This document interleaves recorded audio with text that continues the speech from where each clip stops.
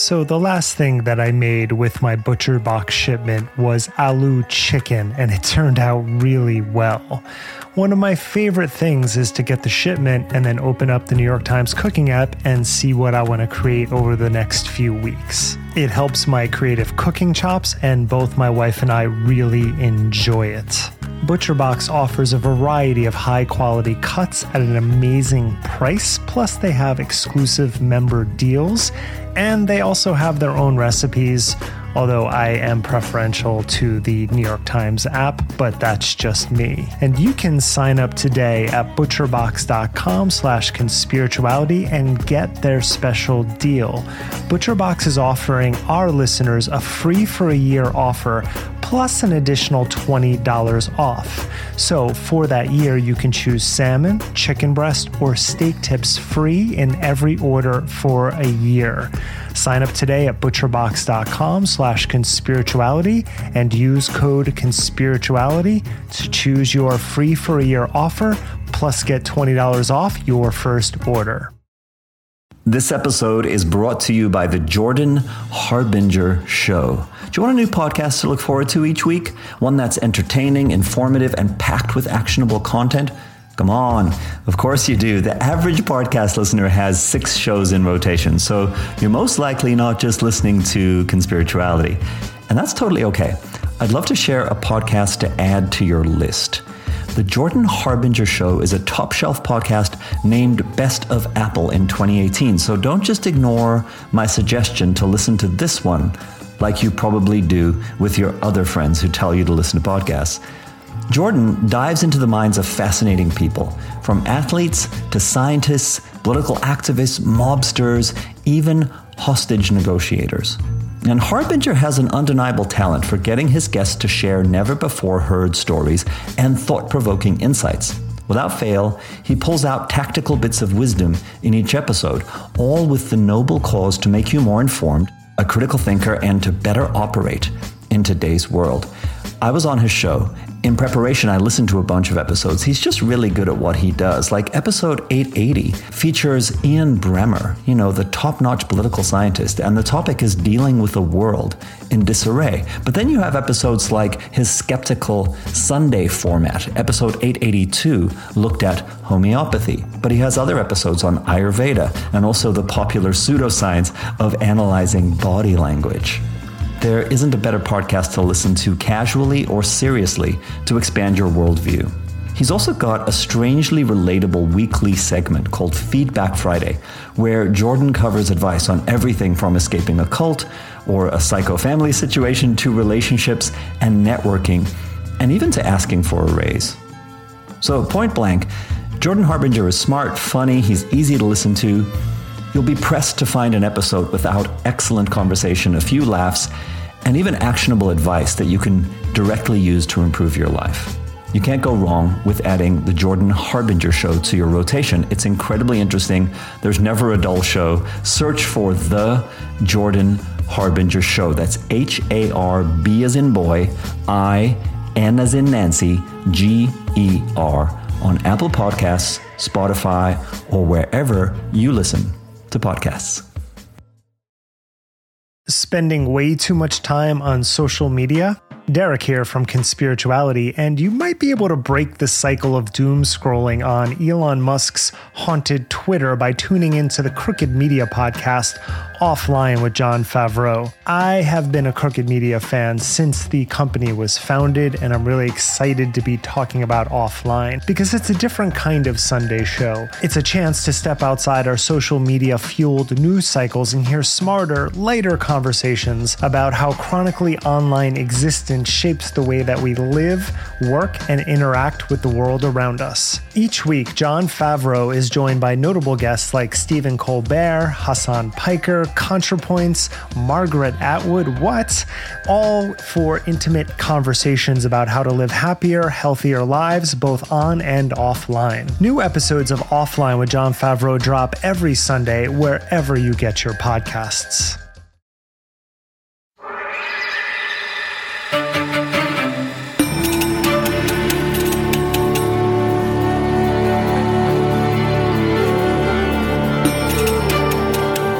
everyone. Welcome to Conspirituality. I'm Derek Barris. I'm Matthew Remski. I'm Julian Walker. You can stay up to date with us on all of our social media channels, including Instagram, Facebook, YouTube, and Clubhouse, where every Sunday I host a Clubhouse that is always wonderful because I get to talk to so many listeners and we get to share ideas. That's at 1 p.m. Pacific every Sunday. And you can also join us at patreon.com/conspirituality, where for as little as $5 a month, you can help support the podcast and get access to our Monday bonus episodes and other bonus materials.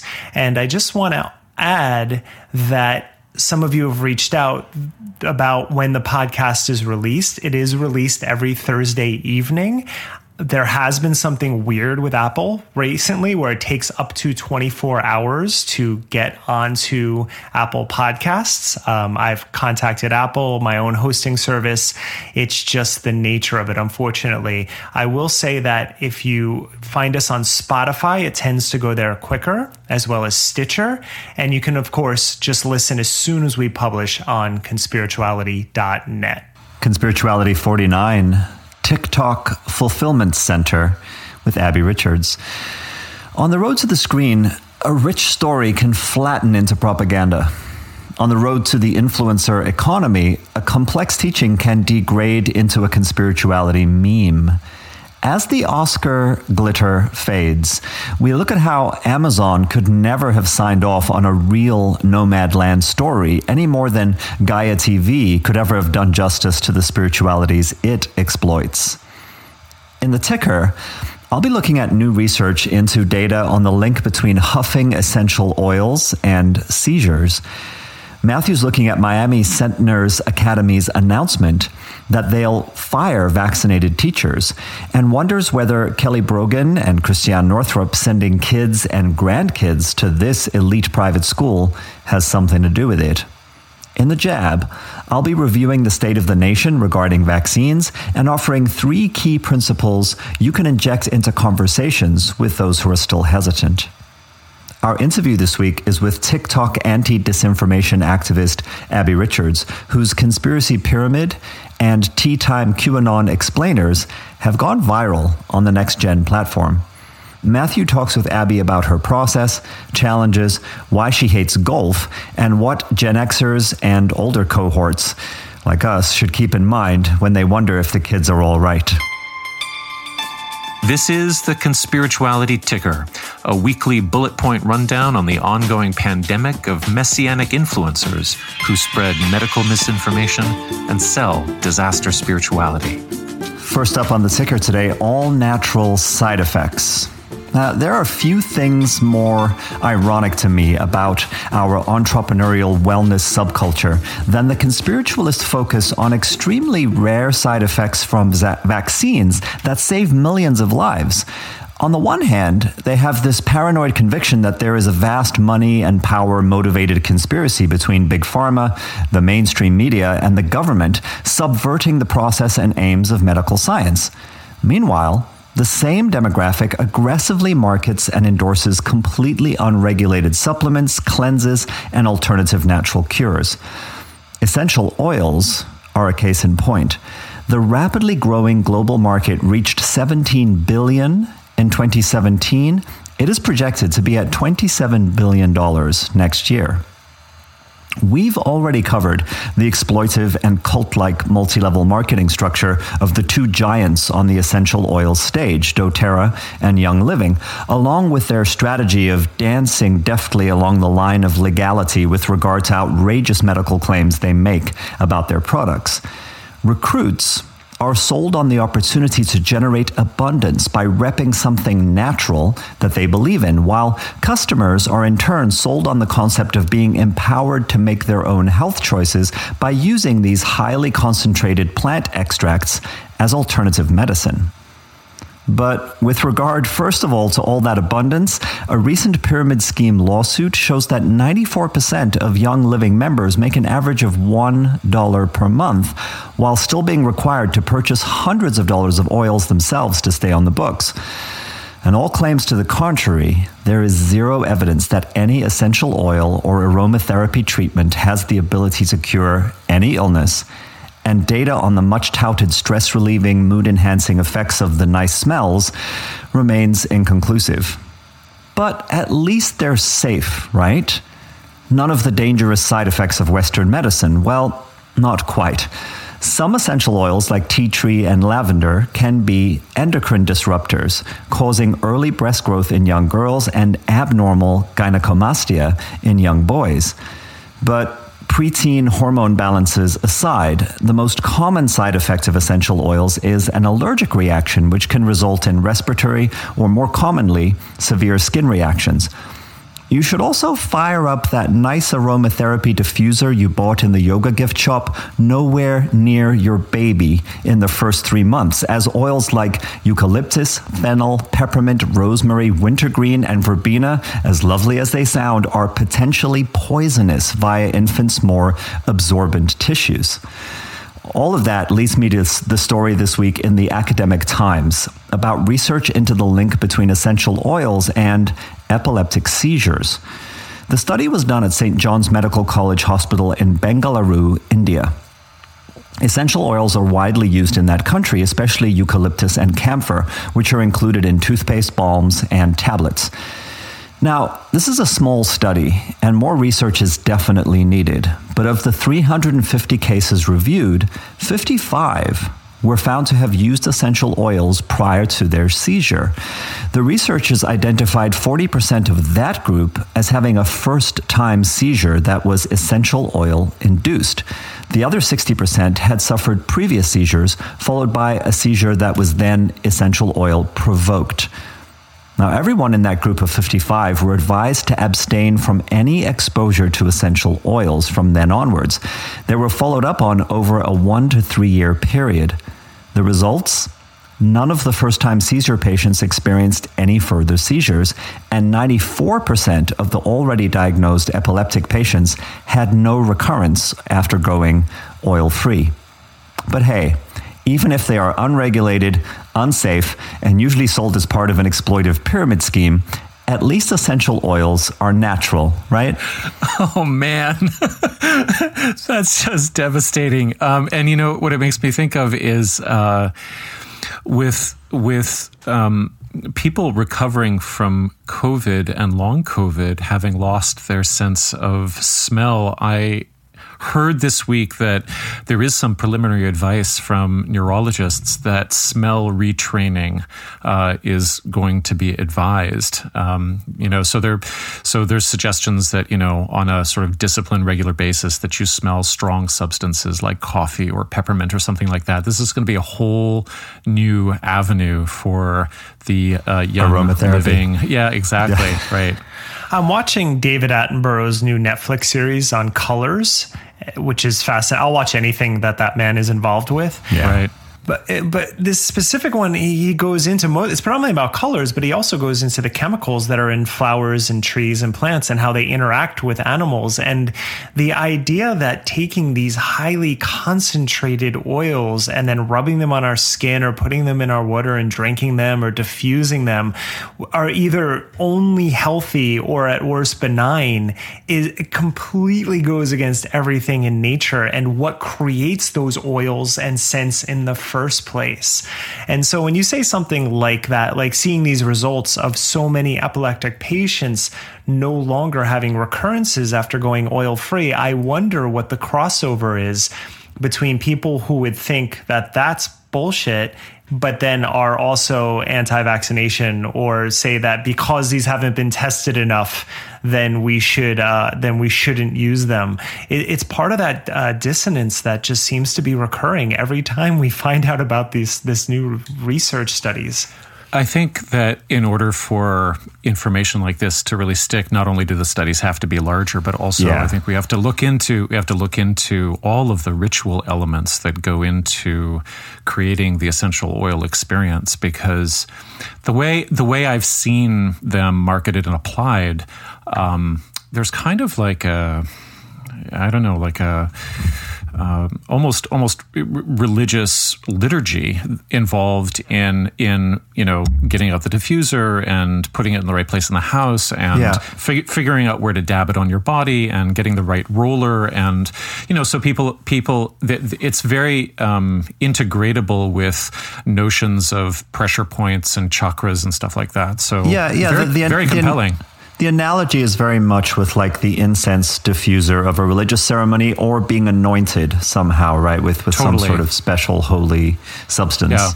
Yeah, and I especially think that the anointment comes in when we're talking about moms selling essential oils to other moms for their children, because the children are often being anointed like it's a christening or something like that. I think of the Netflix series that we did cover with the oils episode, and how that one family who is like super oils users are putting it on their babies all the time. And then you find out research like this. But also thinking of the cultural ramifications, my wife was studying perfumery for a little while, and I learned a lot more about oils than I ever thought I would. And one day she was talking with our floor mates who are Muslim, and he was talking about these oil. He found out that she was going to school for this, and so he was sharing some of the scents that he uses.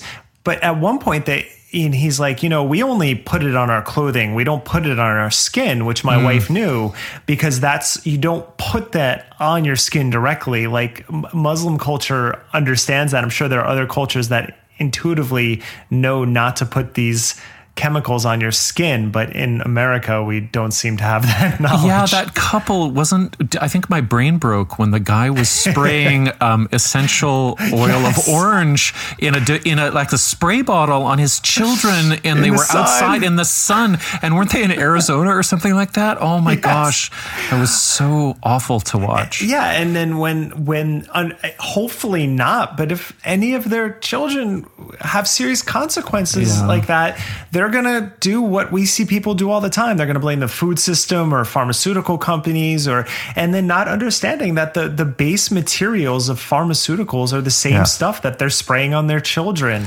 Dosage matters, and then parts of the chemistry, but you're still working with the same base materials. And this is really all within the construction of the wellness space, of this sort of odd dichotomy between what is natural and what is unnatural, right? And it's a very much a marketing tool to label something as being all natural, organic, not having any of the negative baggage of pharmaceuticals or something that is deemed unnatural or chemical, and it's a completely false construct.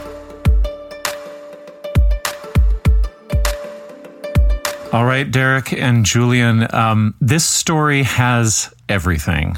There are billionaires in India who run cults, a disgusting $17 million Miami Beach penthouse, kids from the families of the disinformation dozen, and an Instagram feed where you can clock the moment of an influencer's red pilling. So I'm talking about Layla Sentner and the Sentner Academy. But it doesn't have anything to do with vaccines, though, right? No, nothing to do with vaccines at all.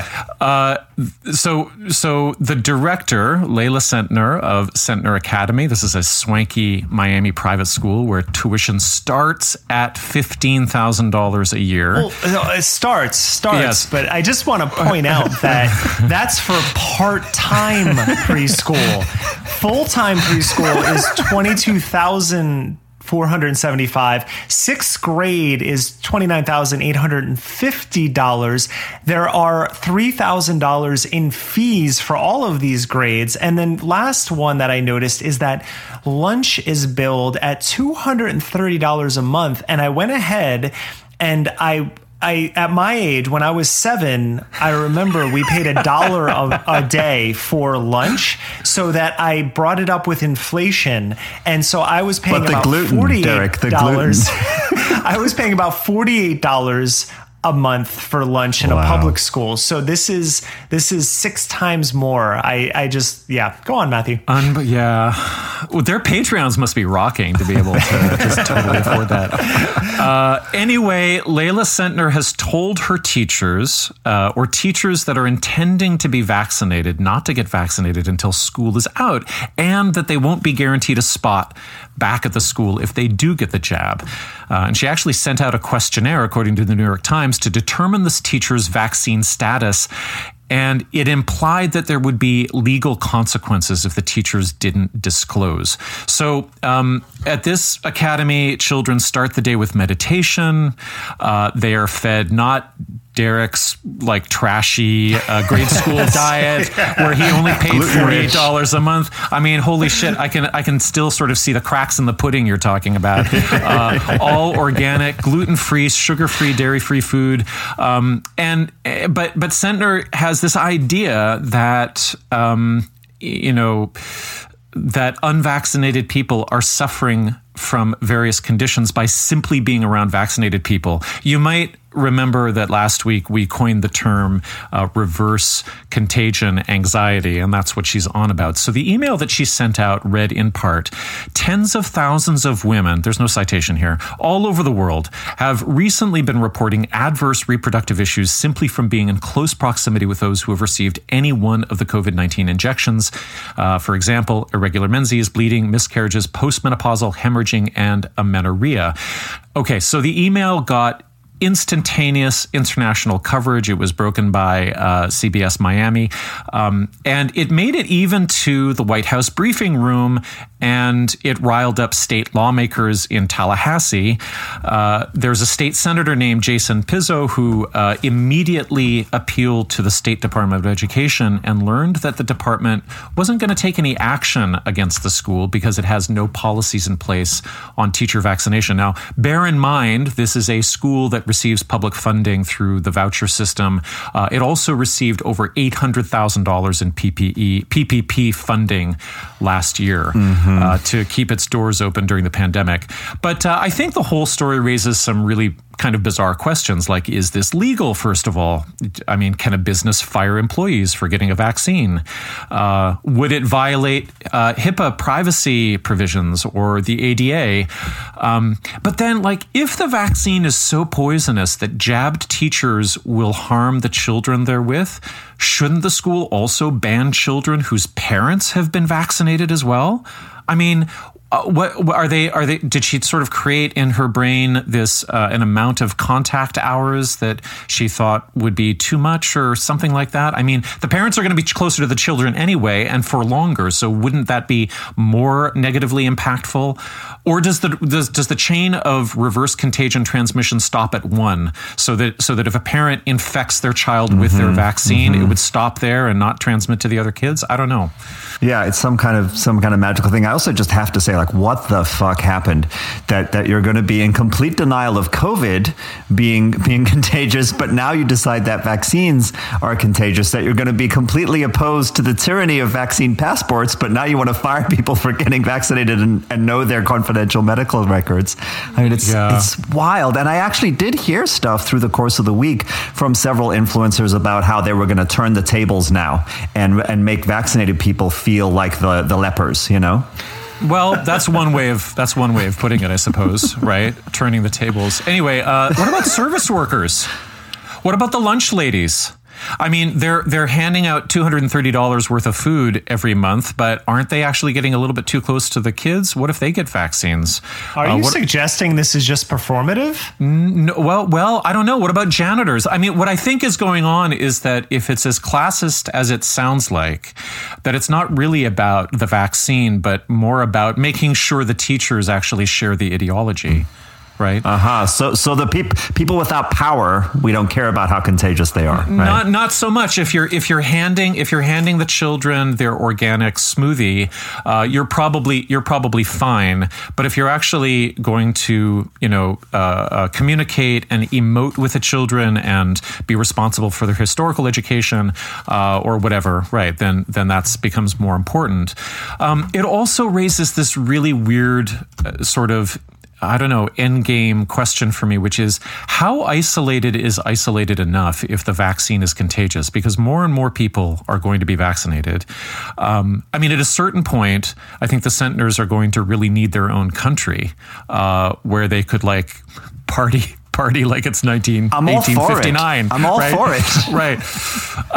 Anyway, is this out of character for the Centner Academy? It's not really. There's a page on their website that's titled Medical Freedom from Mandated Vaccines.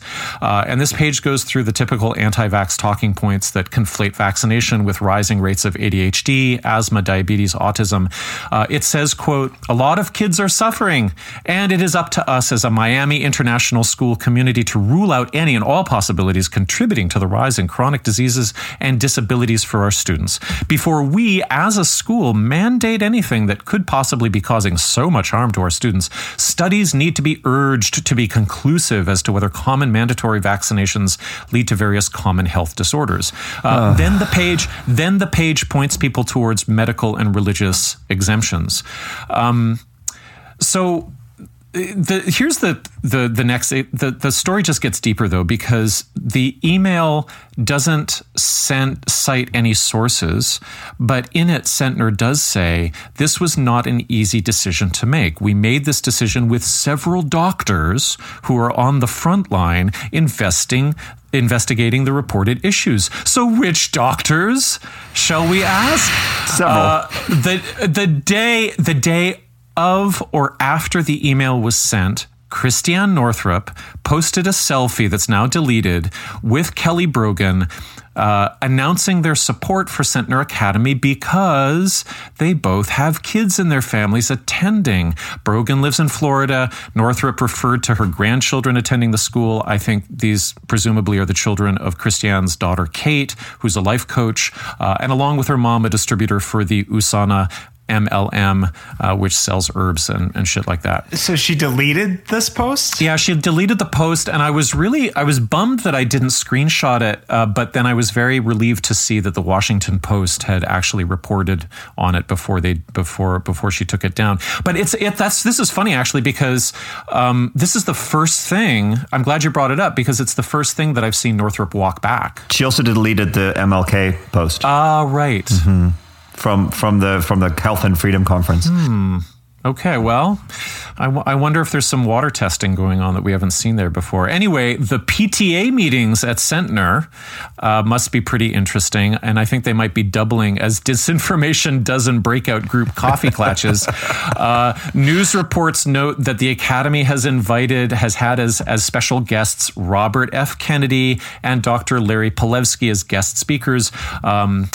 Brogan name drops Palevsky, who's a New York-based anti-vax pediatrician, in her last book. So there's a lot of connections here. Well, we now know all three of the names of the several doctors they talked to, right? Northrup, Brogan, and Palevsky. Right. Okay, so I got really interested. Who is Layla Centner? Her given name is Layla Samudi. She's a first-generation Iranian-American born in 1976. This same week, she posted that she was very happy her mom escaped Iran before the revolution. So there's some sort of political overtones around authoritarianism that she's playing on. She worked as an auditor for Deloitte after graduating from accountancy programs at University of California and the University of SoCal. She founded House of Layla Maternity Wear, but that doesn't seem to have gone very far. In 2016, David Centner, a mega wealthy tech entrepreneur, proposed to her after organizing a flash mob to dance for her in Manhattan. Centner is a techpreneur who basically invented electronic car tolling, or a big chunk of it. And once they got together, Layla became his CFO. They sold their highway toll administration company to a $13 billion private equity firm. And after they cashed out, they went on a spiritual quest. The Biscayne Times reports, quote, that existential examination, I suppose they were wondering what to do with all the piles of cash, led to periodic trips to India and to receive spiritual counseling from the O&O Academy, a non-denominational meditation school. Layla Sentner, who told the Biscayne Times she had a rough childhood, says the sessions helped her come to terms with the past and fuel her passion for education, unquote. So, what is O&O Academy? This is the corporate rebrand of the oneness movement founded by the Tamil godman and real estate magnate and cult leader Kalki Bhagawan. Have you heard of this guy? No. He was such a grifter that when he's still alive, I think, when the Indian authorities raided his compound in 2019, investigating fraud, they found $67 million in liquid assets just lying around, like stacks of gold, bags of cash. He's following in Sai Baba's footsteps. He had the same sort of thing. Pretty much. Kalki's firstborn son is named Krishna, of course, and has taken over and from the family dynasty. He looks quite managerial in the role. He has a partner named Preeta, and they mentored together with Tony Robbins, of course. And Krishna claims he has 10 million followers in India. So this is where the Sentners, they visited. I think she says in one post that they went 5 times in 1 year. So now, however, they are high-rolling investors and philanthropists, and Layla has opened Sentner Academy, and she talks about the school like it's her life calling after cashing out. It also looks like a bit of a vanity project. In July, they listed their over-the-top, totally garish Miami penthouse for $17 million. We're going to link to an estate agent's 3D walkthrough, and it's totally horrific. I actually crowdsourced tips for describing the aesthetics because I don't know much about interior design, and Twitter paid off coming back with, okay, so it looks like Miami fancy, Housewives of Atlantic City, frigid billionaire. My personal favorite was Gaddafi chic. And my favorite part of the layout was that there was a blue kitchen and dining room right next to an identical red kitchen and red dining room. You told us to check it out, and I did the 3D tour, and you also warned not to have eaten before. Incredible. And that was good advice. So I went in on an empty stomach because Penthouse doesn't really even describe what this thing is. No, it's very strange. I can't imagine. Like, I felt my soul just draining away as I clicked through and followed the circle. Did you see the weird playrooms as well with nothing inside them for the children? Yes, oh my gosh. There was a lot. There was the Ferrari children's bed. Yeah. There was a lot of gold. I mean, it was kind of Trump meets the worst of Beverly Hills in terms of decor. It was really, really bad. So back to the academy, what do the parents make of all of this? There was a parent named Greg Tatar, quoted by CBS, who says, "It's baffling. Why would she not want her teachers to get vaccinated?"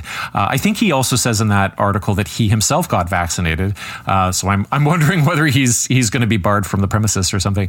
But I empathize with him because if you go through Layla's Instagram account, there are zero signs of anti-vax activism until January 23rd of this year. It's uncanny. There's nothing. It's all family holiday stuff. Here's I'm really excited about my school project. Here's me cutting the ribbon. There's parties. The kids are gorgeous. But then on the 23rd, she posts 2 misleading posts about the VAERS system, basically walking her followers through how not to understand the VAERS program, which is, she's sort of telling her followers that all of the reports have been verified or they've been proven or everybody's adverse reactions have been investigated when that's not true. But after the 23rd, it's wall-to-wall anti-vax materials. It looks like tons of copy pasta from various pseudoscience sites. Also, the posts escalate. So she goes from posting, 2 or 3 times a week to like several times per day. So she also advertises that she's hosting Larry Palevsky on the dangers of vaccines and Jason Shurka on saving the children. He's like a pyramid energy person and life coach. And then the Save the Children tagline for the event, obviously, has some resonance with the Q adjacent movement of last summer. She also posts lots of oversharing videos of her students having a great time without masks, hugging each other. And, then when I saw how quickly this happened, I went back to the Medical Freedom page on the website to check as to when it was posted, and Web Archive shows that it didn't show up until April 6th, which is 3 weeks ago? So the public facing statement on, this is how we feel about vaccines as a school is 3 weeks old.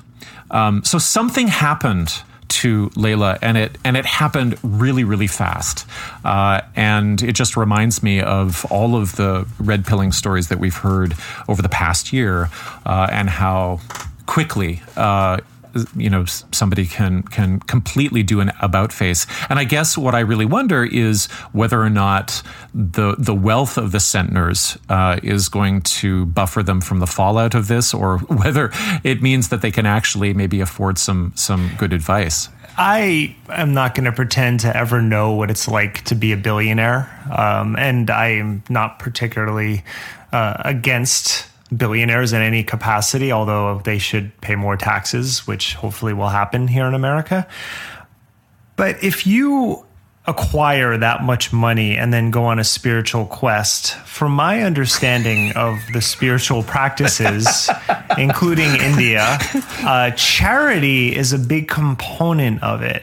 So I'm wondering what happens when you go on this spiritual quest and you meet a guru who gives you instruction, and your decision to help the world is to start an extremely elite private academy instead of using that money in some sort of charitable means. Well, they do have a foundation, and they are referred to in a lot of media pieces that might be puff pieces as philanthropists. But I haven't dug into what they're actually funding, where any of their money is going. It sounds like the guru wasn't stashing millions of dollars in gold bullion around his house because he wanted to donate it to the poor in his neighborhood. Right?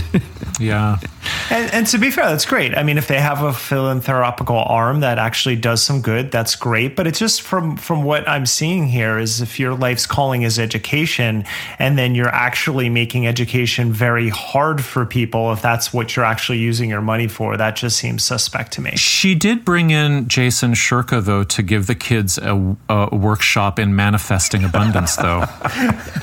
A wonderful service. She is spreading the wealth around. But I mean, just on a serious note, this is the same week that Tucker Carlson incited his audience to publicly confront families in the street where children are wearing masks. So I file all of this into the general category of, children are going to continue to be caught in the middle here and are going to be weaponized in this emerging culture war. What also jumped out when you had mentioned about all of the real estate holdings that they bought up in Miami and this whole idea of a medical freedom institute, it reminds me of what's happening in Austin and Lake Travis and the Mickey Willis episode that we covered, what's going on there, and then come to find out this same week that Onnit was sold to Unilever. Right. And I don't know the money, but I do know that it was founded by Aubrey Marcus, who was in the room at the announcement of that real estate and was possibly involved, and that Joe Rogan was an early investor in Onnit. So I'm sure he did pretty well from that sale. And you have this emerging medical freedom community forming in Austin. And so here you have two examples of places that are very anti-vax and are getting a hold of a lot of real estate. We are watching in real time this cult mentality form. And I also want to add that the congressional redistricting just happened, where New York and California lost seats and Texas and Florida gained seats for the next 10 years. And so the politicians that represent these areas are going to be looking at the moneyed interests. So we're gonna see a real bifurcation of the medical system, even more so than we have in the coming years if this continues. We were talking a little bit about this before we hit record. I think it's extraordinary to think about wealthy people investing in Miami Beach, when my understanding is that there's a lot of insurance companies that won't vet properties because of sea level rise and so on. I'd be really interested to know, like, whether there's pre-planning that goes into that, where they buy in regions of the city that they feel will not be underwater or won't be threatened, and insurance doesn't really mean anything to them because they can rebuild everything with cash. It just doesn't seem sense. No, Miami Beach itself. I mean, no, Miami. There's no protection for Miami Beach. Miami, the city, possibly, but Miami Beach is one of the hottest regions in the country right now for real estate, and you are completely surrounded when you're there. And it's flat. There's no rise, right? Like it's at sea level. It's just sand in the middle of the water in Isthmus. I haven't been there, right? Oh yeah, when I've been there a few times, you can walk across the entirety of it in under 10 minutes. I mean, you're talking blocks. You're talking a few blocks wide. That's it. There's no protection whatsoever there.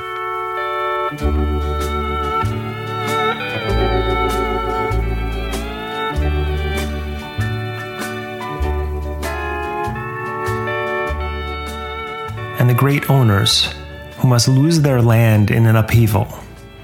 The great owners with access to history, with eyes to read history and to know the great fact. When property accumulates in too few hands, it is taken away. And that companion fact, when a majority of the people are hungry and cold, they will take by force what they need. And the little screaming fact that sounds through all history. Repression works only to strengthen and knit the repressed. The great owners ignored the three cries of history. The land fell into fewer hands, the number of the dispossessed increased, and every effort of the great owners was directed at repression. The money was spent for arms, for gas to protect the great holdings, and spies were sent to catch the murmuring of revolt so that it might be stamped out. The changing economy was ignored, plans for the change ignored, and only means to destroy revolt were considered, while the causes of revolt went on. It's John Steinbeck from The Grapes of Wrath. A slam dunk opportunity to educate the American public about the disappearing safety net and outright rejection of aging that's affecting tens of thousands of seniors, a number that grows by the year, was sadly missed when Nomadland was made into a movie. I'm not surprised that it won Best Picture of the Year. It tells the aspirational story of pulling yourselves up by the bootstraps despite your circumstances, a founding principle of the American ethos. But as Steinbeck knew, and as the journalist behind the book, Jessica Bruder, knew, bootstraps are an illusion. Credit Bruder for her detailed investigative work in the tradition of Barbara Ehrenreich and Rebecca Solnit. The journalist spent years on the road living and working alongside those workampers, the name given to the growing number of Americans living in campers, vans, even Priuses, traveling from gig to gig depending on the season for meager wages, no health benefits, no assurances whatsoever. She befriended them and learned their stories.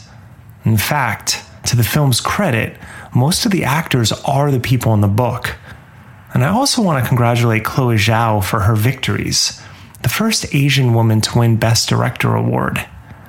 Frances McDormand ended up winning Actress of the Year, but the actual people from the book Nomadland were equally important in the film. And, I hope, as non-professional actors, they were paid their worth. It is a powerful film, and Bruder does write about their hardy attitudes. And people are resilient. But she writes about so much more, and what's left out of the film is disheartening. The opening scene finds McDormand's character, Fern, shitting in the middle of the desert. You're immediately swept into the turmoil of nomad life. Moments later, something strange happens. You see the workers inside of an actual Amazon factory. In 2017, Jeff Bezos predicted that by 2020, a full 1/4 of all work campers would have been employed in an Amazon factory at some point.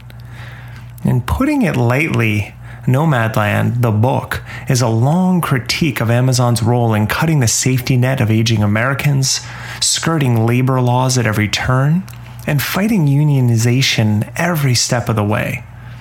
We really are still picking the grapes that the Jodes clawed at. And everyone who saw the film remembers Linda May, the 60-something dreamer who plans on building an Earthship in the middle of the desert. And in real life, she acquires the land to do just that.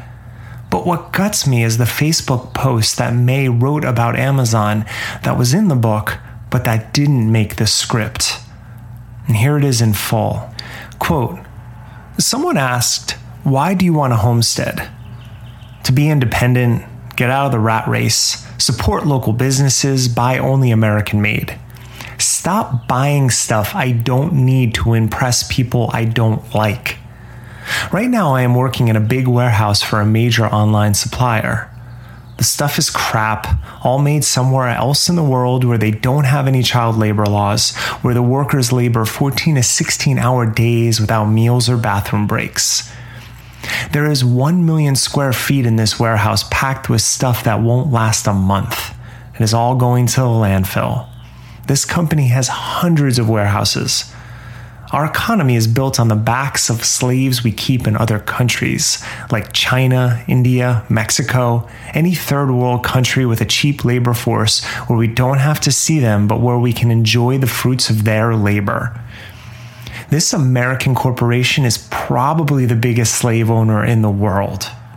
Radical, I know, but this is what goes through my head when I'm at work.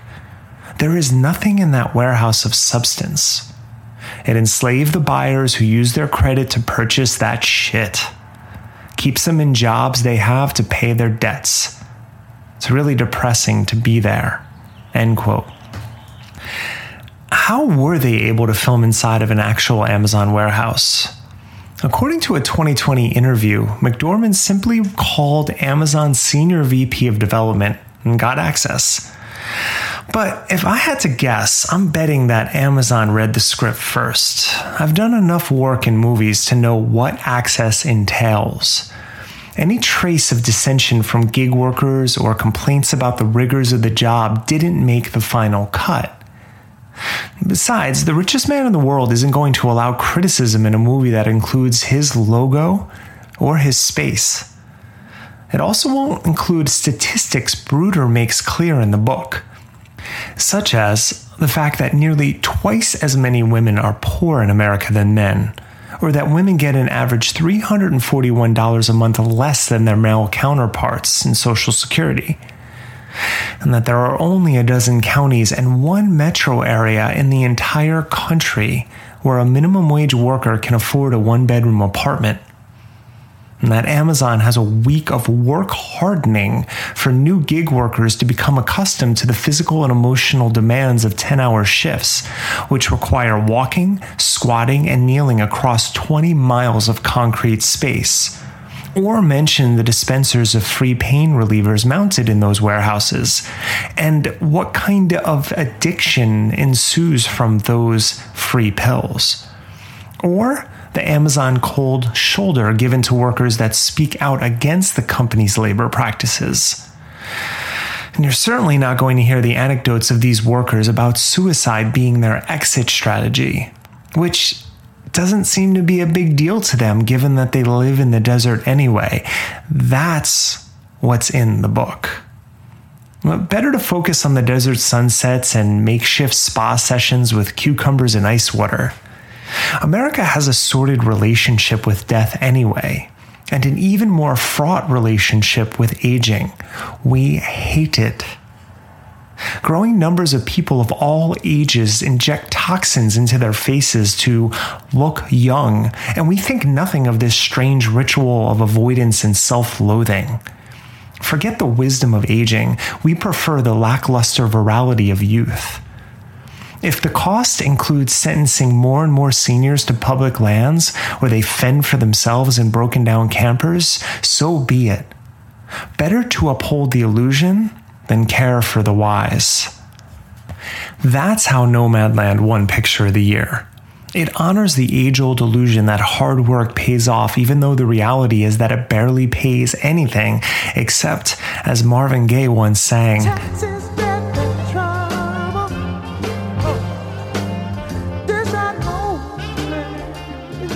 while watching the film, I just couldn't help noticing parallels to the wellness industry we spend so much time contemplating on this podcast. The resistance to aging, the idea that we can defeat nature with just enough supplements and sacred breathwork and nootropics, that we can avoid discussing the slave labor that did and still provides for our privileges. The message is never to age gracefully. It's just don't age. To borrow a sentiment from Matthew, the only thing being sold in Nomadland, the movie, is aspiration. The desire to rise above the circumstances by ignoring an investigation of what led to those circumstances in the first place. The book lays it out. The movie avoids the ugly reality at all costs. And the producers were rewarded for their allegiance to turning a blind eye. As Wilfred Chan succinctly observed in a February critique in the online magazine Vulture, quote, because the film is primarily a character study of Fern, it exchanges Bruder's sharp indignation over capitalist exploitation for a muddled message about individual freedom that downplays the real stakes of gig labor, end quote. Continuing along those lines, Jack Hamilton wrote one of the best critiques for Slate. As he frames it, quote, when the film offers Fern a way out of poverty and she chooses not to take it, it's effectively saying, hey, some people are just meant to live this way, which is what rich people have told themselves about poor people for as long as those two groups have existed, end quote. The truth is, Americans love our illusions. Earlier this week, Rick Santorum, a man who only a decade ago ran a moderately successful presidential campaign, said this. We came here and created a blank slate. We birthed a nation from nothing. I mean, there's nothing here. I mean, yes, we have Native Americans, but candidly, that there isn't much Native American culture in American culture. The twisted fantasies of the colonizer remain alive and, well, not exactly well, but present. Hamilton notes that romanticizing homesteading the American West persists, ultimately blinding us to the hard truths about how we actually treat our citizens, the stuff of capitalist wet dreams. He also noticed that the film was set in 2011 instead of 2018 when the film was shot, for a reason. If it was current, the filmmakers would have had to have grappled with MAGA, and Zhao explicitly said she wanted to avoid politics. But how do you avoid politics when politics created the mess that's driving an increasing number of seniors into vans? Discussing MAGA would have forced an even more inconvenient truth to emerge. The people who've been tossed aside are the same people that supported and support Donald Trump in droves. The filmmakers try to have it both ways and fail.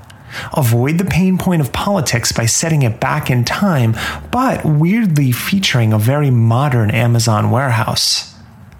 Hamilton's critique was written a few days before the Oscars, but his ending is still worth quoting in full.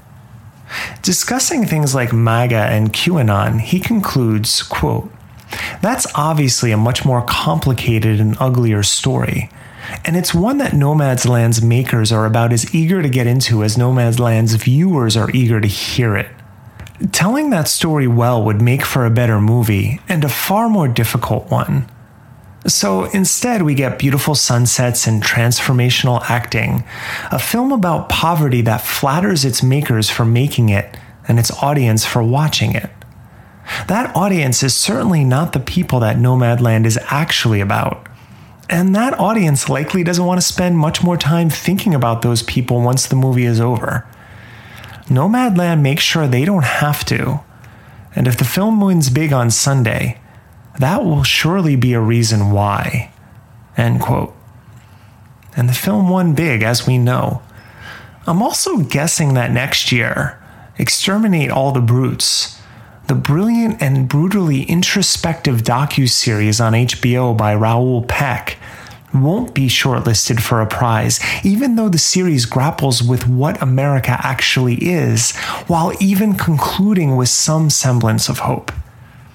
The problem is that on the way to hope, you have to tread through the suffocating thickness of white supremacy, racism, xenophobia, politics, the thing the filmmakers of Nomadland wanted to ignore.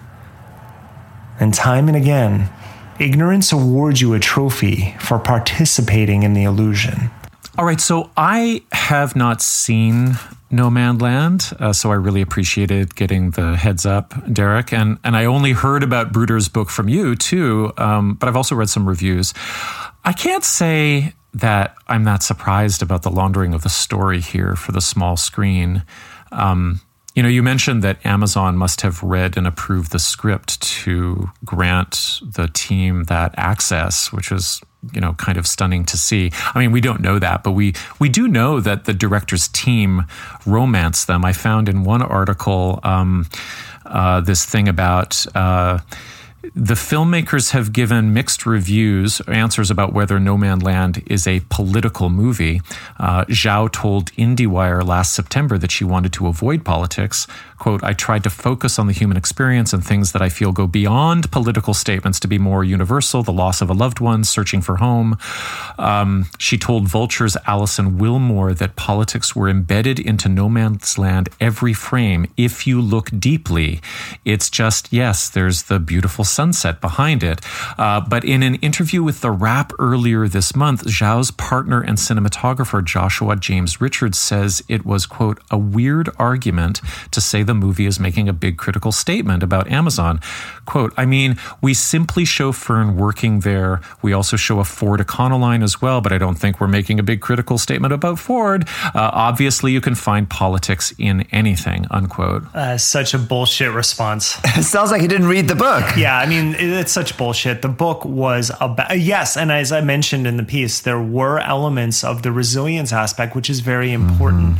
But this was an investigative book about labor practices, and it was heavily focused on Amazon. Right. Pulling Ford into that is the biggest amount of whataboutism that I've seen in any of this reporting. Yeah, it's interesting. I mean, I watched the film over the previous the last night and the night before, and I watched several different interviews and little documentary featurettes, a PBS one in particular that I thought was really fantastic.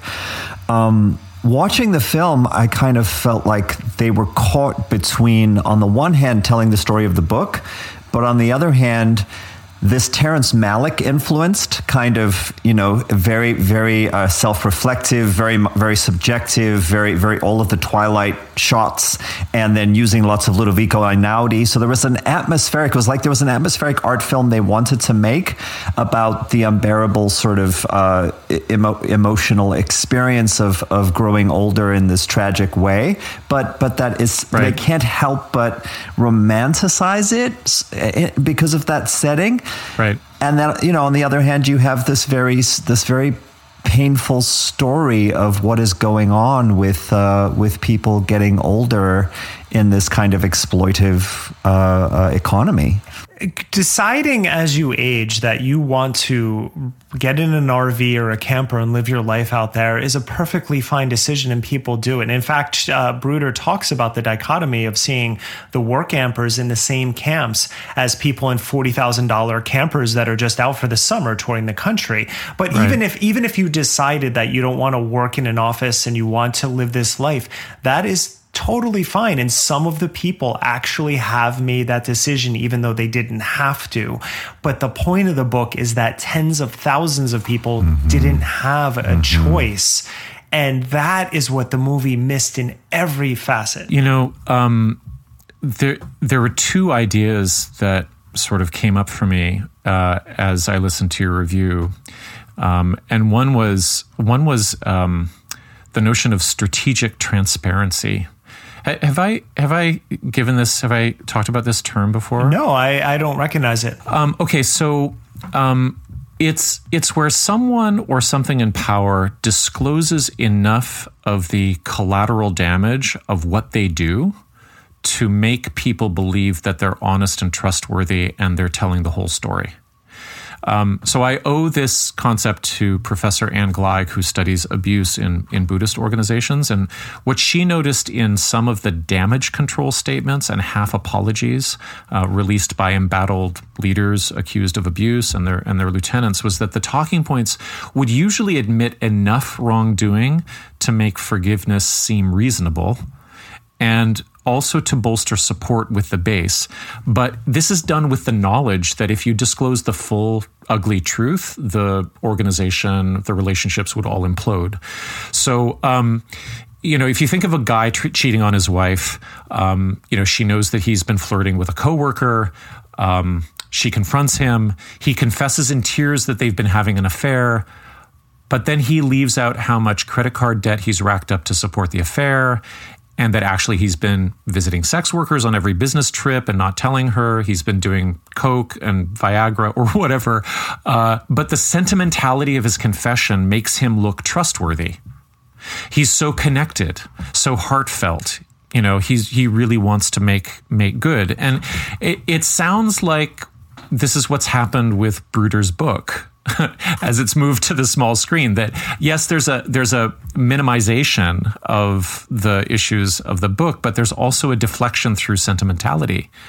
And I already know without watching it that Frances McDormand is going to blow me away because she's an incredible actor. She always does. She deserves every accolade out there. And really, could we expect a great actor to turn down a great part on behalf of a very complex politics? No. I don't think so. No. But I want to interject that McDormand talks about having grown up in a similar environment in a trailer park, and I come from that. My grandfather owned a trailer park, so I kind of know that environment myself. And that, there was this origin story that she put forward about Nomadland. And again, the acting is great. The movie, if you don't know the book, the movie is a good movie. So I want to be clear on that. Right.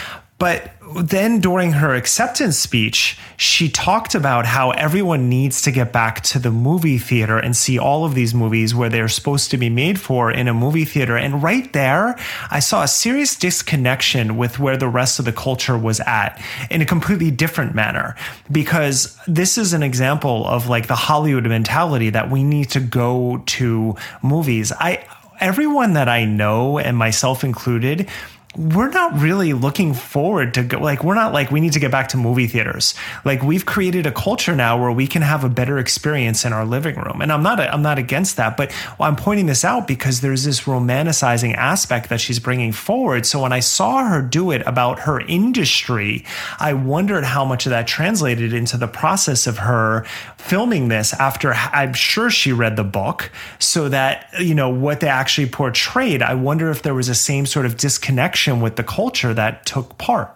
Well, I mean, what is she saying at the Oscars? Is she saying that is she saying that the movies are the place where we connect with our dreams, that sort of thing? No, it was specific. No, it didn't even go that deep. It was just, it was a moment where she said, as soon as we can, gather your family and friends and get back into theaters and watch all of these movies. So she was making a case for her industry. Oh, I see. Okay, right. So as soon as you can, all of you folks who are out there in your RVs need to drive into the nearest city and go and see the movie in the theater, right? Well, I think it would be cool if the theaters gave their parking lots to the RV campers, to the work campers, right? So that they didn't have to get harassed. That was a big part of the book, actually, that, there is an app and a network on social media for work campers in every town to know what parking lots they can park. They have legal parking lots, like wall Walmart, for example, a number of them offer that for work campers, even if they don't work there. Some are, hey, you can get away with it. And then some are like, don't park here. So that actually exists. So yeah, let the movie theaters offer that service. I wanted to say, Derek, too, in terms of the lifestyle choice piece, right? That I have no doubt that there are certain people for whom it really genuinely is a lifestyle choice. But even watching the film, I had moments where I was like, yeah, it sounds like you've come up with a rationalization for the fact that you're in this really desperate situation, and this is how you're making the best of it. Yeah, that's the resilience aspect. Yeah, and so then you're talking about the freedom and the fact that you're not you don't have the boot of a mortgage on your neck, and you're so relieved now to be living this lifestyle, right? But I think Julian, you sent over Slack the PBS sort of companion piece to the film that detailed the kind of grandfather of the work camping industry or community, who actually has wound up making, I don't know, $100,000 a year on YouTube through releasing. Okay, so, but he, I was struck by the frankness, both of him, but of everybody who was gathering in his workshops about, okay, well, Social Security is going to pay out maybe $600 a month, and that might be all you have, and I'm thinking, okay, well, so I don't know what it means for that to be a lifestyle choice when you have nothing but your Social Security check, you're cashing that for gas and a craft dinner that you're going to cook in your camper. Like what? So what happens when these folks get sick? What happens? Do they drive off the cliff at the end of life? Like, what do they leave enough gas in the car to end it all? Like, what? I don't understand. It doesn't sound like a lifestyle choice. It sounds like if you can be resilient, it's because you have to be until the curtains close. There's a section near the end of the book where she talks to a few people about that. And first in the book, she goes into what happens when some of the people have health problems, which is, they either go into debt, they have to reach out to family, whatever it is. But specifically, there's one of the most haunting paragraphs in the book is when a few different people just say, well, we're in the desert. I'm just going to walk out and then kill myself, and then someone will find me at some point. And that is the attitude. Does she track? Wait, sorry. Does she track that? Like, does she talk to people and then she sort of follows up and sees that that's what they did? No. It was, Bruder spent years on the road, months at a time, working and living with these people. So, again, credit to her for this book. Like, it is an amazing book to have, she put herself into that. She worked for Amazon, but no, these are all interviews with dozens or hundreds of people that she came into contact with. And it seems like the one that made it into the movie is the older lady who's talking about contemplating killing herself by drinking a bottle of vodka or something and leaving on the gas, the propane. And if she's still alive in the morning, she'll just light a cigarette. But the reason she doesn't do it is her dogs, right? She can't bear the thought of leaving her dogs alone and doing that to them. The two things from your excellent piece that you did on it, Derek, that stood out to me were, A, that it's so many women who are then doing this backbreaking work in their final sort of decade or two of life, right? That they're in this desperate situation. And the other, I had no idea that Social Security paid out less to women than to men. By a lot, yeah. Yeah, it's like half, it sounded like, right? I believe the number was $341 a month less. So I don't know if that's actually half. But if they're at $500 to $600 a month that they're getting, then that's more than half for some people. That's insane that hasn't been reformed yet. Well, the argument is that men get paid more and work longer than women. So that's the actual argument for why they get paid less. I see, because it's a calculation based on that. Yes. Yeah. Based upon totally ignoring domestic labor and childbearing and everything that's actually real real work. Yes. Right. God damn it. So I'm thinking about my own grandmothers and my own grandfathers, and like the notion that, so I can think of one amongst the four who I think would consider buying a vehicle at a certain point and setting out on the road. The other three can't see it.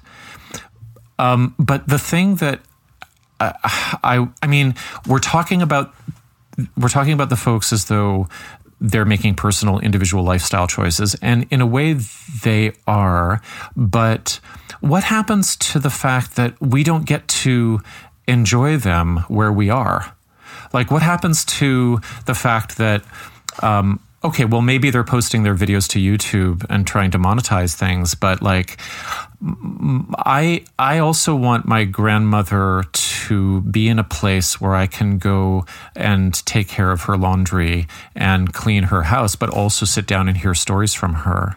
And if she has to drive, to the next sort of fulfillment center job, or do leaf blowing or something like that, I'm not going to be able to do that. And I suppose you could sort of brush that away and say, well, there's FaceTime and shit like that, and you can always be in touch. But I don't know, man. Like, I can't imagine that this is good for families. Actually, no, it's historically, you lived with your family your entire lives, right? Until that was just part of it. This concept of, and I left when I was, college at 18, and I never returned home. And that is very much my generation, and maybe a generation or two before that. But besides that, humans stuck together through 4 or 5 generations and then just continued. So this model that we're working with right now is extremely new. And then, as we can see, this is one of the consequences of that model. And I also believe that a large part of this is also our own obsession with youth, with this constant, we want to be younger, we want to look younger, we'll do everything to just feel younger. I just read a New York Times article this morning about how Generation X is now entering the AARP age. And the article talked about how much Gen X has refused to age, which I think is a damaging aspect of it. And so I couldn't imagine, I don't have grandparents anymore, but even my parents, fortunately, both, my mom's retiring next month, actually, both have pensions. I don't imagine I'd have to face them with this life, but how about the three of us? I don't have a job that I worked with for over 4 decades, like both my parents. I don't have a pension plan going on right now. No. And so watching this movie, it also just struck me. It's like 60, 70 isn't that far away from 45. And so if we're going to continue to see the deterioration of the safety nets, which we're seeing a lot of in the last 2 decades in America, where does that leave our generation? And how if we don't have the foresight to understand that, we're going to be part of this economy as well. It leaves our generation thinking about going to the movies or being told to go to the movies. Because the thing is that maybe this feels a little bit, left field, but I see a parallel between the laundering of this research into a fictional narrative and what late stage capitalism does to culture itself, in the sense that, Amazon itself is a great actor. It commands the world stage. It speaks to everyone. It anticipates our needs. It nails all the lines. It makes the theater of global capitalism look gorgeous, gritty, heroic. So, first of all, why wouldn't the company open their doors and put on the best show they can and help launder the subject? But there's this way in which, I think it's wonderful that actors are able to do their craft, and it sounds like Zhao did a great job with the sunsets. But if Zhao is close to my age or our age, then maybe she also wants to make a movie about what's going to happen to us. Beyond how plucky we can be, beyond how what a good attitude we can have, or how we can pick up and carry on. I can't read her intentions. I've read what she's written. Jessica Bruder was very grateful for the movie. She really enjoyed it from the interviews that I've read. Positively, the movie winning will increase book sales. So that could help open more people's eyes to the real problems here. Those are all net positives, but I just feel like something was seriously missed. But if she made the movie of the actual book, it wouldn't have won an Oscar. It wouldn't have won all the awards. So, how much of it was intentional and going for a specific audience and how much of it was just the movie she in her heart wanted to make, I can't tell that. I mean, are you guys familiar with Terrence Malick? Do you know his films? Not so much. So the one that I was really thinking of was oh God, what's it called? The one with Richard Gere. I think it's his second film, Days of Heaven. So Days of Heaven is really about these migrant workers who travel from town to town in sort of the early part of the 20th century and take on all these different kind of jobs. And it's the same sort of thing. It's like the romance between these two people against all of these incredible, beautiful but tragic vistas, and twilight sort of settings. And yeah, I don't know how much of it, I would wonder how much of it is motivated by wanting to stay away from some of these more difficult topics and how much of it is just having this kind of artistic vision. Well, I think the mold for a lot of this aestheticization of struggle is set for me with a famous American film called The Best Years of Our Lives. Did you guys see that? No, I don't think so. Probably 1950s. And it's an extraordinary narrative arc through the lives of three returning World War II vets who are all suffering from PTSD, but of course don't have the language for it. And one believes that his fiancée could never possibly love him because he's disabled.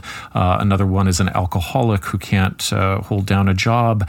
But there's this really sort of rich portrayal of coming to grips with traumatic events, but then against the sort of contrast and the paradox of a growing and booming and really spiritually bypassing economy and the detritus of the war. And it kind of, spoiler alert, it winds up in an airfield of rusted out American fighter planes, like just junked planes, where one of the main characters, who used to be a pilot or a bombardier, I can't remember, but he's sort of having his final breakdown with regard to how is he going to continue in his life, and is he going to be able to rouse himself enough to be able to love his fiancée in a way that's respectable. And he finally makes some sort of commitment. We don't know how it's going to play out, but as the music soars, he grabs her and he proposes, and she accepts, and he says something like, we're going to be knocked around. You understand that, right?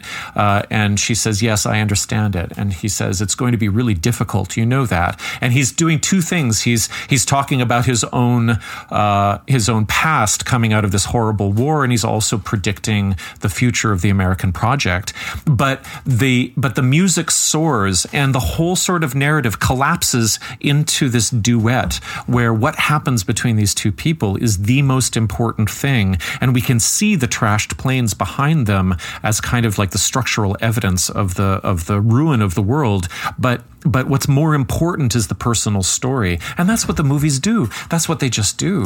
And you're right, Derek. You film Bruder's book, and it's not going to win the Oscar. And we really have to live with that. The Jab, our weekly segment on the crucial COVID vaccine and the misinformation conspiritualists love to spread about it. So what's going on here in April 2021 with The Jab?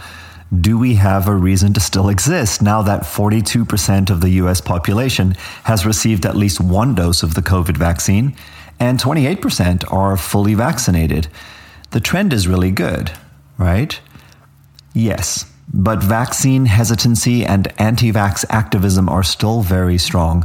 A recent NPR Marist poll showed that 1 in 4 Americans would refuse the vaccine, which is a significant threat to the 80 to 85% herd immunity numbers we need to effectively contain COVID.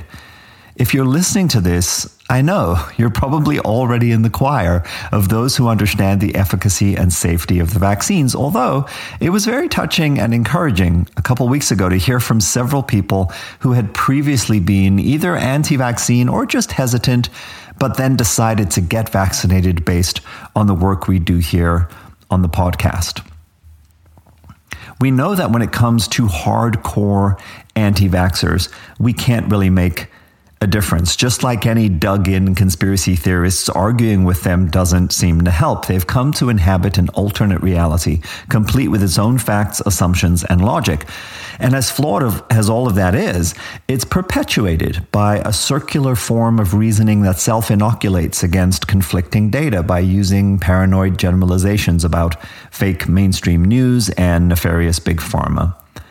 As Jonathan Berman, the author of the book Anti-Vaxxers, How to Challenge a Misinformed Movement, pointed out when we had him on the show, roughly 2% of the population are in that hardcore anti-vax group, but around 20% of the population are vaccine hesitant. They're susceptible, they're vulnerable to the propaganda. So how do we address this? How do we, in a way, do our part, if you feel called to do so? You know, the yoga and wellness community, such as it is, turns out to be disproportionately represented in that 20% of the vaccine hesitant population, along with their shoehorned far-right evangelical neighbors. We have a real-time stress test of these numbers right now, and in terms of moving the needle, the anti-vaxxers actually appear to be winning. As a recent BuzzFeed news article shows, they're doing so by leveraging the digital tools that enable scary misrepresentations of data to go viral, like claims that unvaccinated women's menstrual cycles, fertility, and even pregnancies can be negatively impacted via some kind of magical contagion from women or men who've been vaccinated, or confusion about the statistical risks of blood clots, and even fear-mongering about covered-up deaths. Once any of these false claims is believed by someone who was sitting on the fence, it can become very difficult to overcome the visceral emotional conviction that the vaccines must be dangerous and the truth is being hidden.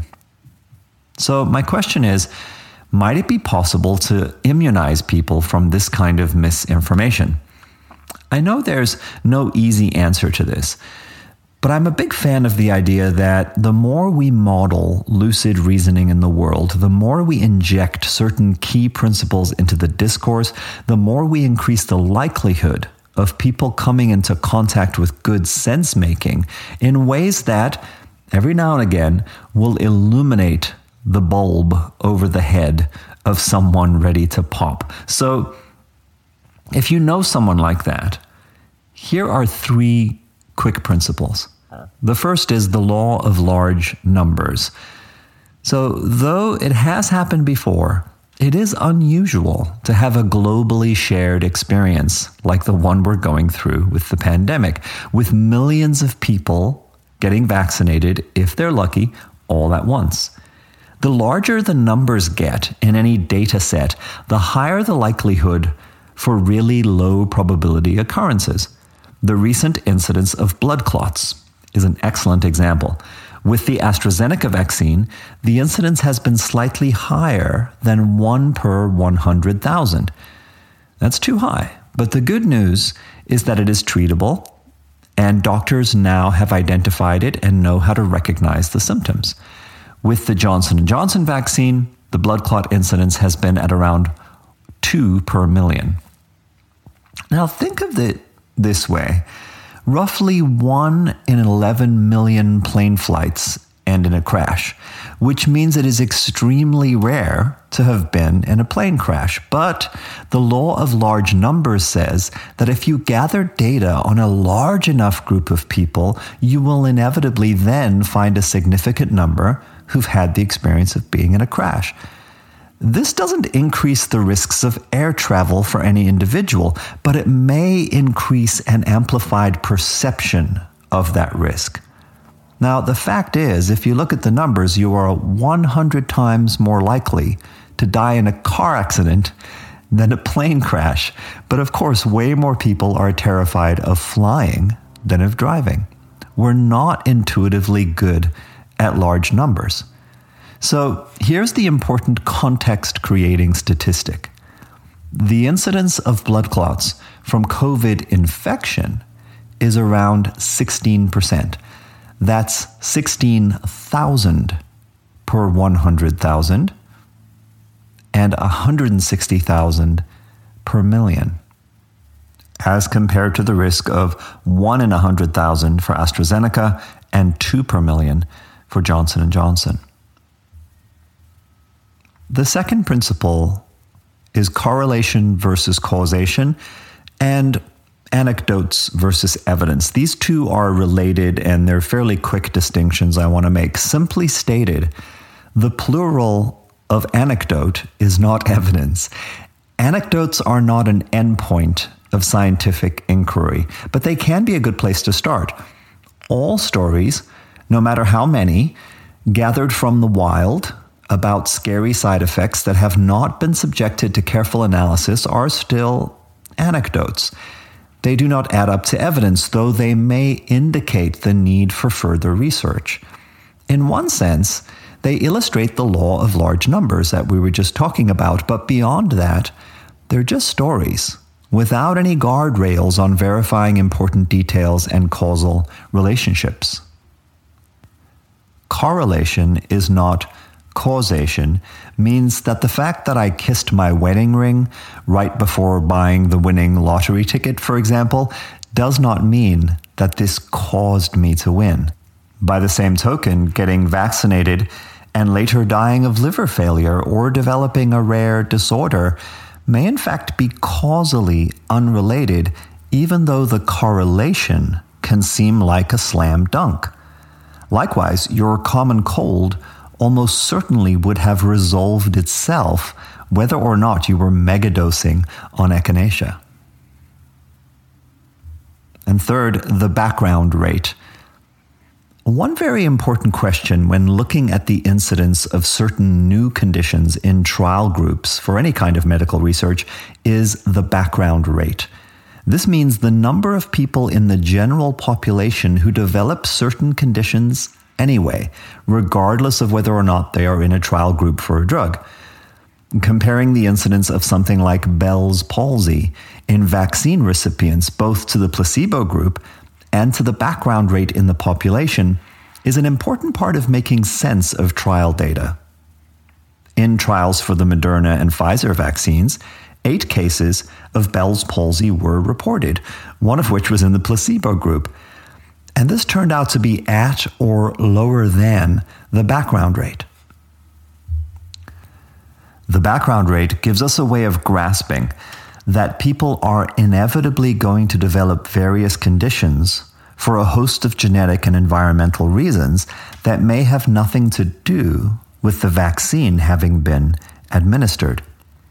This means rare and scary medical events and conditions will inevitably be present when the numbers of people involved get big enough.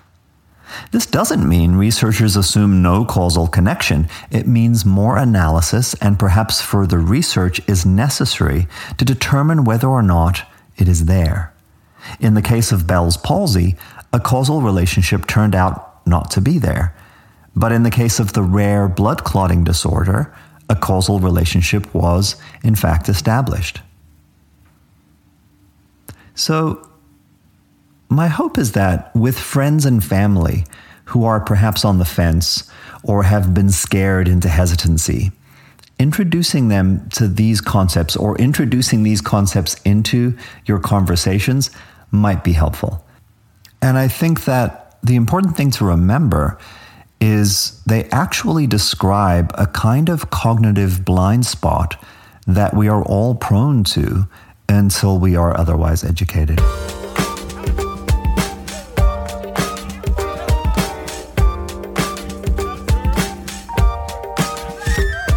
Well, I'm very pleased to present this interview with Abbie Richards. I'll just read her bio from her website. Abbie Richards is a science communicator who uses social media to discuss disinformation, conspiracy theories, and climate change. She has created viral anti-disinformation content ranging from the Conspiracy Chart to her QAnon Explainer TikTok series. She aims to create responsible, informative, and engaging content that helps people better understand the complex world of information in the 21st century. Abbie has established her presence across several platforms and is a trusted voice for her over 250,000 followers. Her work has been featured by outlets such as the BBC, The Guardian, Euronews, Irish Times, USA Today, Insider, Now This, but never mind all of them, because now she's on Conspirituality Podcast. I hope you enjoy this. I really learned a lot. Abbie Richards, thanks so much for taking the time and joining us here on Conspirituality Podcast. Thank you so much for having me. We're really huge fans of your work, so it's really delighting. I just want to get the first thing out of the way here, which is that I think that I'm about twice your age, and I'm not on TikTok. I don't really know how it works, but 700 million people are using it. So what are the main things that Gen Xers and older folks don't get about these new social landscapes, but they really should? I don't think they understand necessarily how important the parasocial relationships are on there, and how attached people become to the people that they follow, and how they look to those people for information. And I also don't think that they understand the algorithm at all. So like TikTok is just, you open up your For You page and you're just fed content that the algorithm knows you will like. And I don't think the older generation knows what that experience even is, or what it means, or what the repercussions are. Is this sort of more advanced or more attuned to user preferences than the boomers would experience on Facebook even?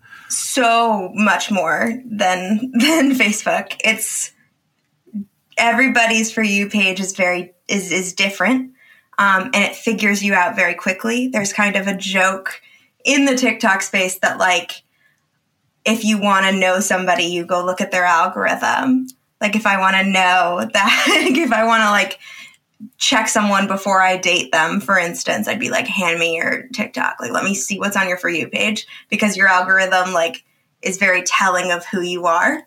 There's the joke that, there's also the joke that, you know, people will be like, it took me like 20 years to realize that I was gay. It took my family like 30 years to realize I was gay. It took the TikTok algorithm like 4 minutes. Right. So you're saying if you like hand your phone to somebody that you meet in a bar, they can scroll through it and like immediately pick up what personality typing, everything that sort of relationship managers have been trying to figure out for decades. That's just all right there. Yeah, probably. Right.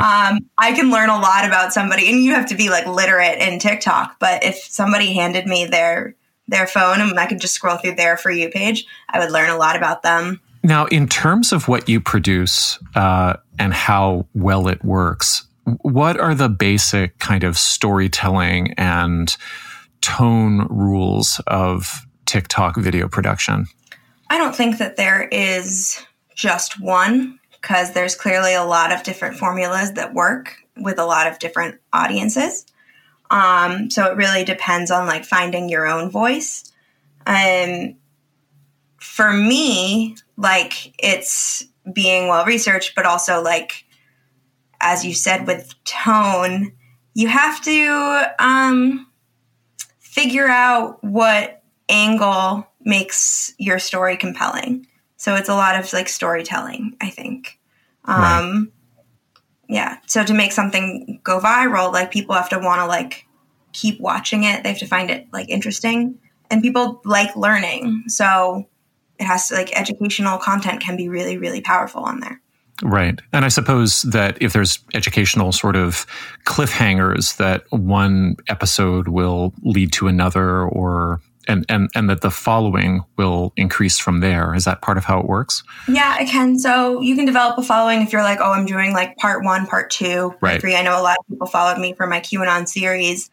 But also if you just consistently put out good content, you will generally acquire followers because people want to keep seeing it. Now, you started with golf and the privatization of green spaces, and that's a really like eco-activist zone. And I know that you're a climate science student as well. How did you move from that into conspiracy theories, and is there a link for you? It felt very accidental at the time. Looking back, I think there probably were some links. At the time, it just kind of felt like I was talking about the things that I found interesting. The golf thing really, like, it started as a joke where I was just like, golf is dumb. And then, like, I made this video and everyone was like, yeah, like, we should ban golf. And I just started researching it and I got kind of obsessed with it. Because I was like, this is just the biggest waste of space ever. I really hate it. And I think that largely helped me to develop a platform and make connections on TikTok. And once I had a platform, I just kept seeing conspiracy content because I was seeing it in my comment sections, right? And or I was seeing anti-Semitic comments. And I was just more literate in TikTok, which meant I understood how these ideas were spreading. So I think I was just seeing it more. And then on top of that, from the golf videos, I just kept posting environmental content. And I became very involved in EcoTalk, which is the collaborative environmental TikTok page. And we have to deal, the environmental space in general has to deal with so many conspiracy theories. So I just kind of got pushed into it through there, I'd say. There seems to be a demographic overlap in the sense that, I'm wondering if you TikToking on golf is kind of like you TikToking on conspiracy theories in the sense that, you're really pointing a spotlight at older folks. I don't know how many Gen Z folks are playing golf. And it would be really interesting to see whether or not the impact of your golf work actually depresses, golf participation amongst particular age groups. Do you know what I mean? Like, I know that my videos have turned people away from golf. And I know that there are people who have quit golf after seeing my videos. That's serious. That's serious stuff, right? Yeah. Have you had industry pushback from that, or just sort of like sports bros who don't like it? I haven't been attacked by big golf yet, but I did have somebody make an entire hate account for me, a golfer. It was a terrible hate account. I wish he had done a better job, but so it was mostly like the golfers. Like, I got bombarded for a while by one professional golfer who was telling all of his 14-year-old followers to go troll me. But that's kind of the worst I got. And I guess they're golf trollers. Yeah. They're not highly effective. Right. They kept leaving koalas in my comment section. I was like, okay. Okay. So now you really, I think, caught a lot of attention for your conspiracy chart, and it's your own creation. It's brilliant. And I think the fact that it, went viral the way that it did shows how effective it is. How did you settle on the sort of categorization strategy, and especially the thresholds? So you've got, a grouping of conspiracies that are speculative and more or less harmless, and then a series that indicate that the person might be leaving reality, as the threshold line says. And then there's science denialism, which starts getting, quite a bit more dangerous. But then you have the anti-Semitic threshold of no return as the kind of final step towards, everything that would be kind of QAnon related or networked. And I'm wondering whether, in your view, that particular step launches the conspiracist into a new realm of hate speech and actually into a history of violent fantasies and events, and if that's its most telling characteristic. When I made it, I really I wish I could say that there was a process, or that I, was deliberating for a really long time about what to call it. It's just, I just drew on paper for myself. I wasn't going to post it. I just made it for myself. What made sense in my brain. It's literally, there was very little structure in how I made it. And I made it, and then it made sense to my friends. So I posted online, and it made sense to the rest of the world, apparently. The anti-Semitic point of no return, I thought was just kind of a funny name for it, because they all are anti-Semitic. Because at that point, once you're at the point where it's there's a group that's controlling the world, it always is anti-Semitic, because it's based out of the protocols. So yes, I do think that there is a certain threshold with once you've bought into this idea that there is a group that exists that's controlling the world, whether you think it's the Illuminati, whether you think it's a cabal, whether you think it's Freemasons, it always ends up, it's the exact same narrative reshaped. And I do think that there is a certain threshold, because once you've bought into that, you can really justify any other belief. And also there's a sort of a qualitative belief in who the fantasized controllers are. So with Area 51 or something like that, there might be plausibly good reasons for, the government or, security apparatuses to hide aliens. But when we get to the cabal or to global banking or the Illuminati, that they have nefarious, intentions, or that's at least what the conspiracist is trying to tell us. There's a difference between believing that the government is hiding XYZ, this program, because, that's a real thing that could happen, right, and that has happened. People in power do lie about things. They do abuse their power. Those are very, very real concerns.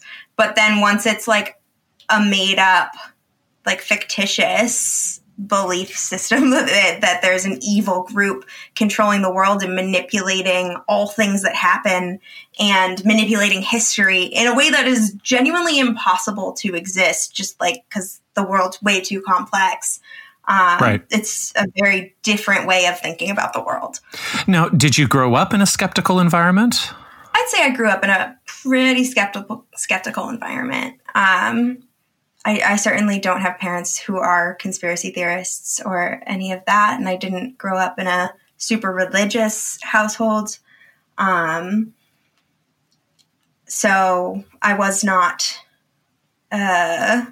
exposed to conspiracy theories through my family at all. Right. But how about as you were going through school, did you brush up against conspiracism at any point? Did you did you hear about 9/11 and the World Trade Center 7 at a certain point and go on a bit of a dive? Oh yeah. I mean, I wouldn't say I'd say throughout my childhood, just being a kid who was discovering the internet, very much during its infancy. I saw loose change at a young age. Right.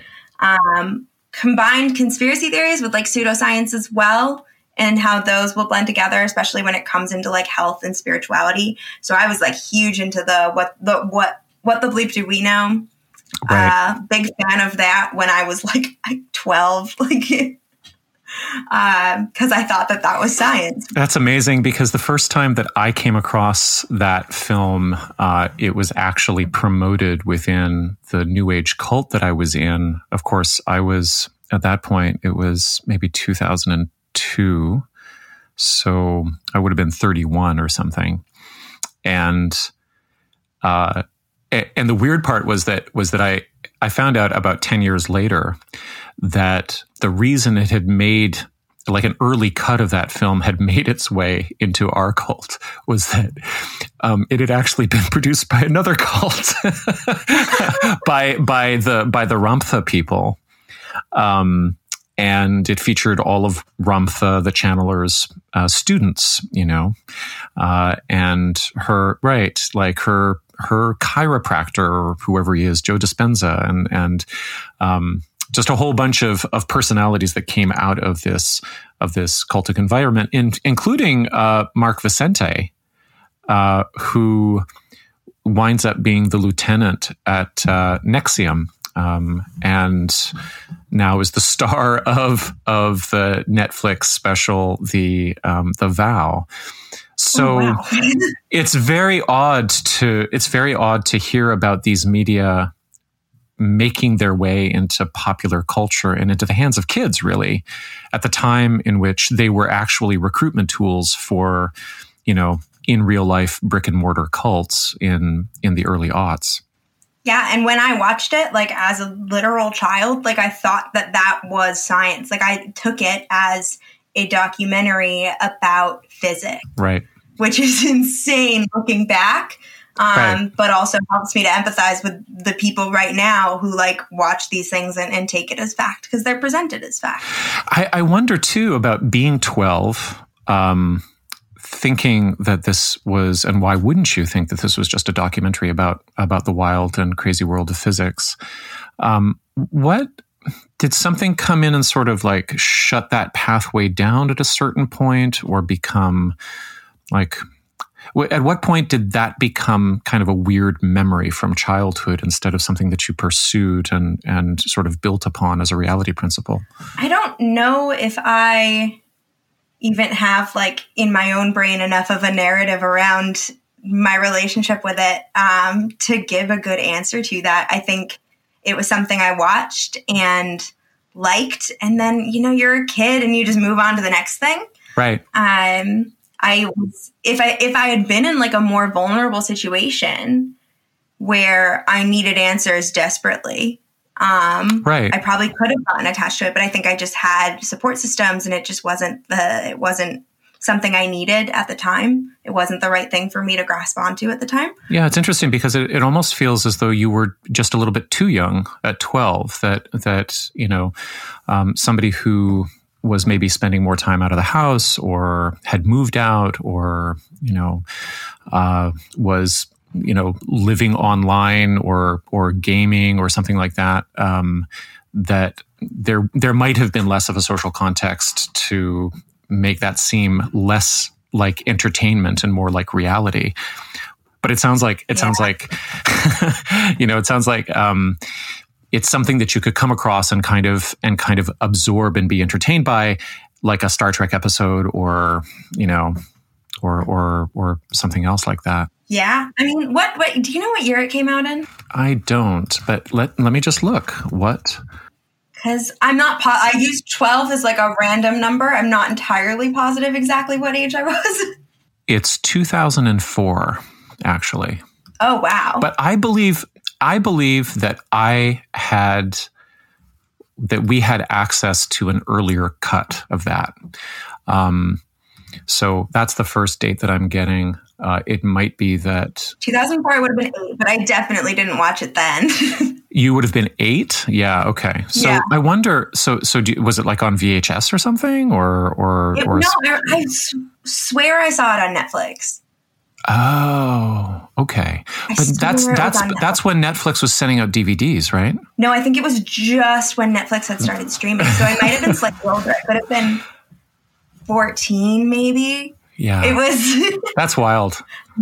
That's I do amazing. think that whatever age it was, it was something I absorbed. I genuinely thought it was science. I thought it was really cool that they had cast a deaf actress as, the main character. Right. It was probably my first exposure to a deaf actor. As a cult researcher, immediately I would say, oh, that was a really good recruitment tool because it was plausible, it was entertaining to you. If you had wanted to follow up on it, there would have been all kinds of pathways to do that. And, you might have found your way to the Ramtha organization in Washington State. Yeah. So, I do this long-form journalism on cults and conspiritualists, and there's this thing called Brandolini's Law. that always feels like it's hanging over my head. And it's basically, Brandolini he's like a coder guy who came up with this tweet that went viral back in 2013. And he basically just said the amount of energy needed to refute bullshit is an order of magnitude bigger than to produce it. So I'm wondering, like, you and I work in such different forms. I'm wondering if you feel this too, or is short form TikTok work a kind of rejection of that axiom? Short form TikTok work is not in any way, shape, or form a rejection of that axiom. Okay, right. It is exhausting. Right. It is genuinely exhausting because you can just throw lies out there and see what sticks. And it takes no energy whatsoever, but to debunk them and to do it in a way that, like, also I'm combating something that by its very nature goes viral. And now I have to take something that doesn't generally go viral, which is like debunks, and figure out a way on top of that to make it actually have reach. So I would say it's thoroughly exhausting work. And I would just want to clarify, I didn't mean to imply that there isn't like an enormous amount of research that goes into the debunking, but also the strategy. But there's something about the attention expenditure on behalf of the viewer, the consumer, that is quite different. Like, when people go through point by point and they say, this is everything that Mickey Willis got wrong in Plandemic, they wind up with like a 4,000 word essay. But like just the form of what you do, that can't be what happens. It can't be 4,000 words. It's gotta be, is the average like 2 minutes? Is that the upper limit? No, the upper limit is 59 seconds. Oh my God. Yeah. I have to cut every single script. So I'll basically script something and it'll always be too long. And then I'll have to cut it. And then I'll have to film it. And sometimes I'll even have to speed up my voice. Right. Oh, wait, as you're editing? Yeah. In my, post-filming, in my editing, just so that I can fit everything in. Because they're so nuanced and it's really, really tough. And you have to go for a bigger idea, which is what I try and do. Like, I'm not the person who's going to debunk every single thing that's wrong in Plandemic, but I do think it's very interesting to talk about, like, why we're believing that. And I think that that's also a helpful thing for people to understand. Well, how has the feedback been? In general, it's been great. People really, people have been incredibly supportive. They believe in my work and they like what I'm doing, and they like that I've found a new platform to use and have gotten to experiment with my voice and with addressing these issues in a way that's new. So the feedback's been really good. Obviously, you get the haters, but overall, I feel like everybody's been really supportive.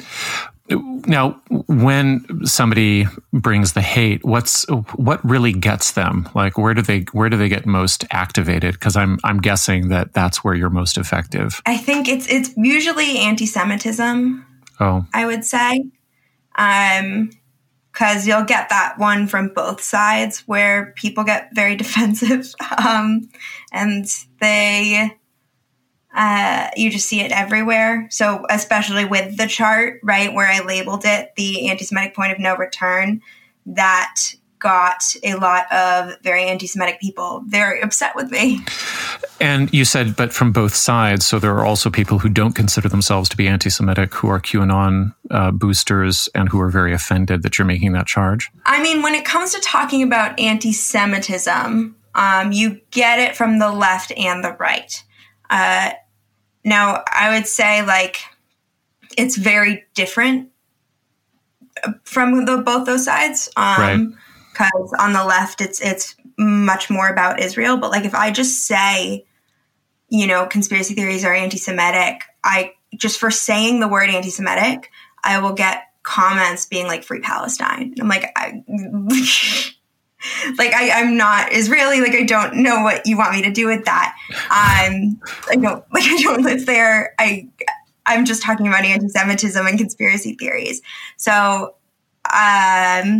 people are just touchy around anybody speaking about it. Right.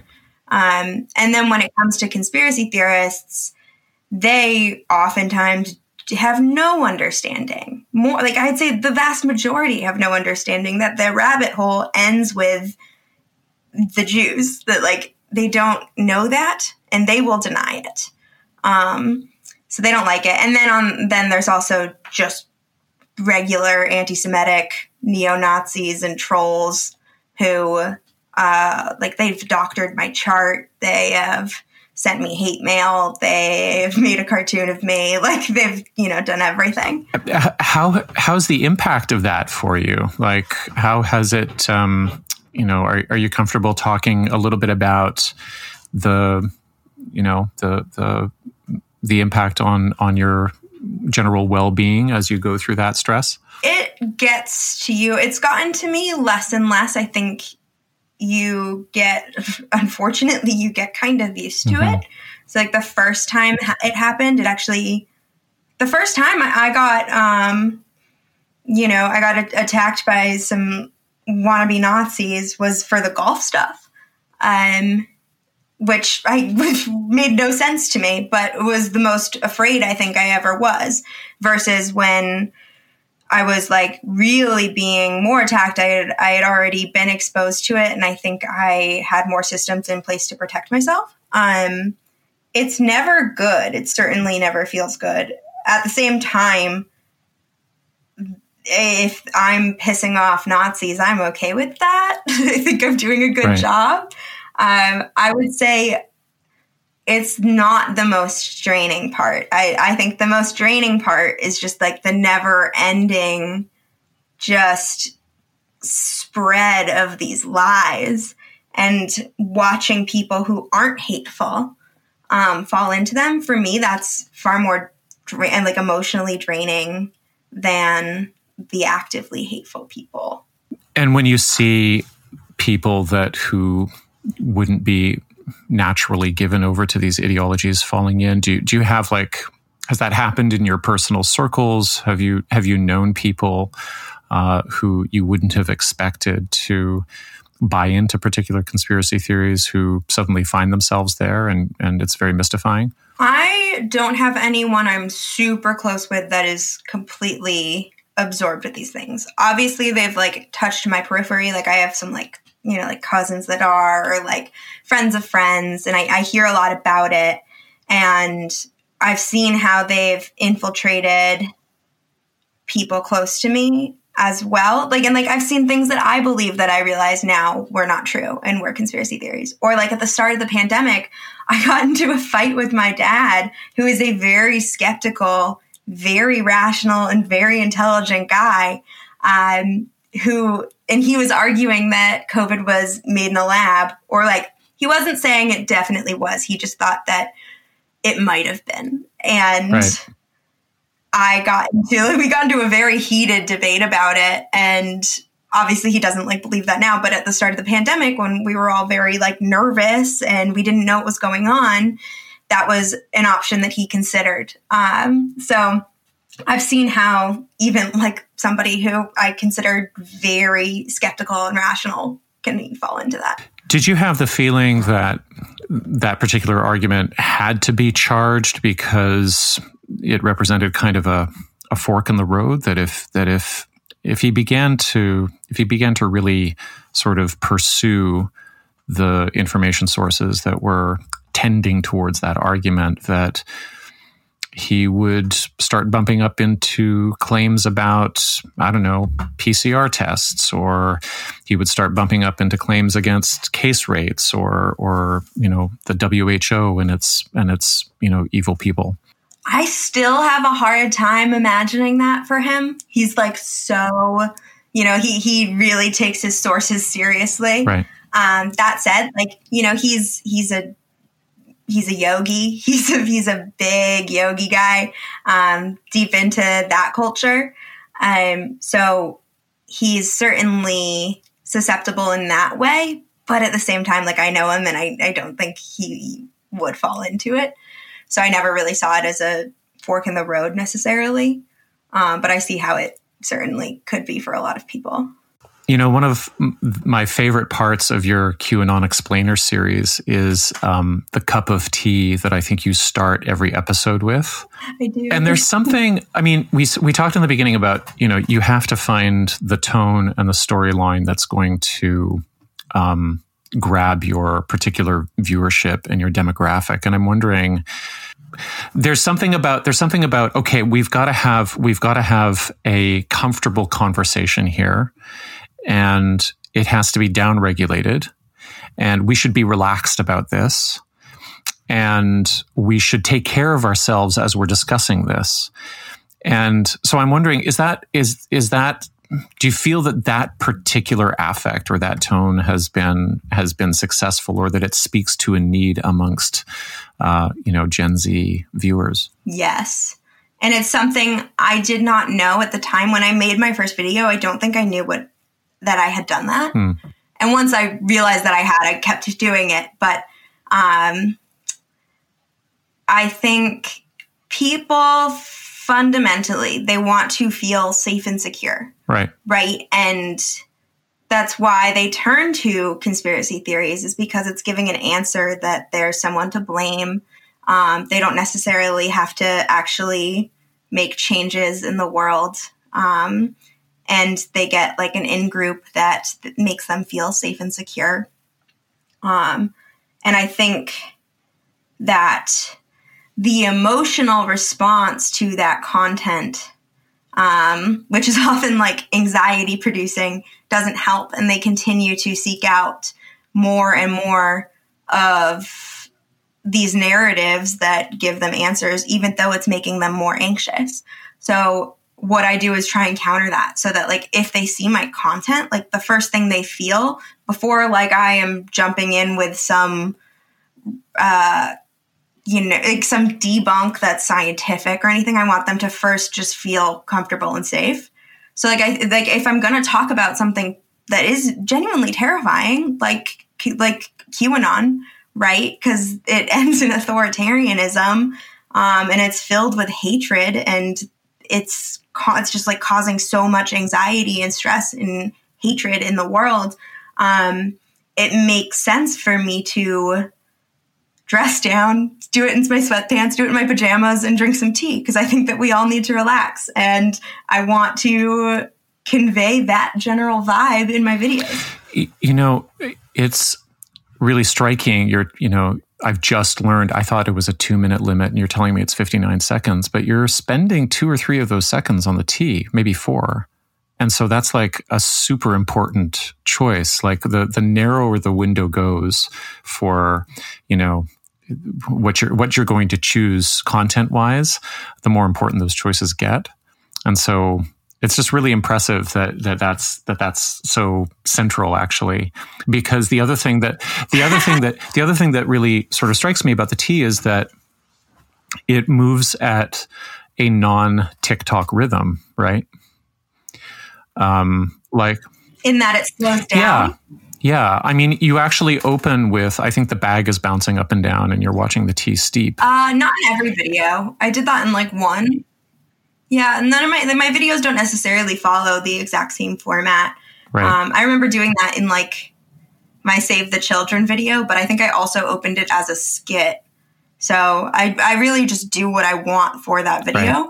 But I try and focus on making people feel comfortable, and also like making myself feel comfortable. I need the tea. I don't want to talk about this either. Right. Right. Well, that comes through too. So there's kind of like it's a sympathetic identification, I think, that like, we've got to talk about this, but let's get cozy first. Yeah. That's literally it. You nailed it. Now, have you been able to watch any of Cullen Hobach's Q Doc on HBO? I am 2 episodes in. Now, you did an amazing take on the trailer, which was ridiculous. And HBO did not sue you. I saw the caption in the TikTok saying, HBO, please don't sue me.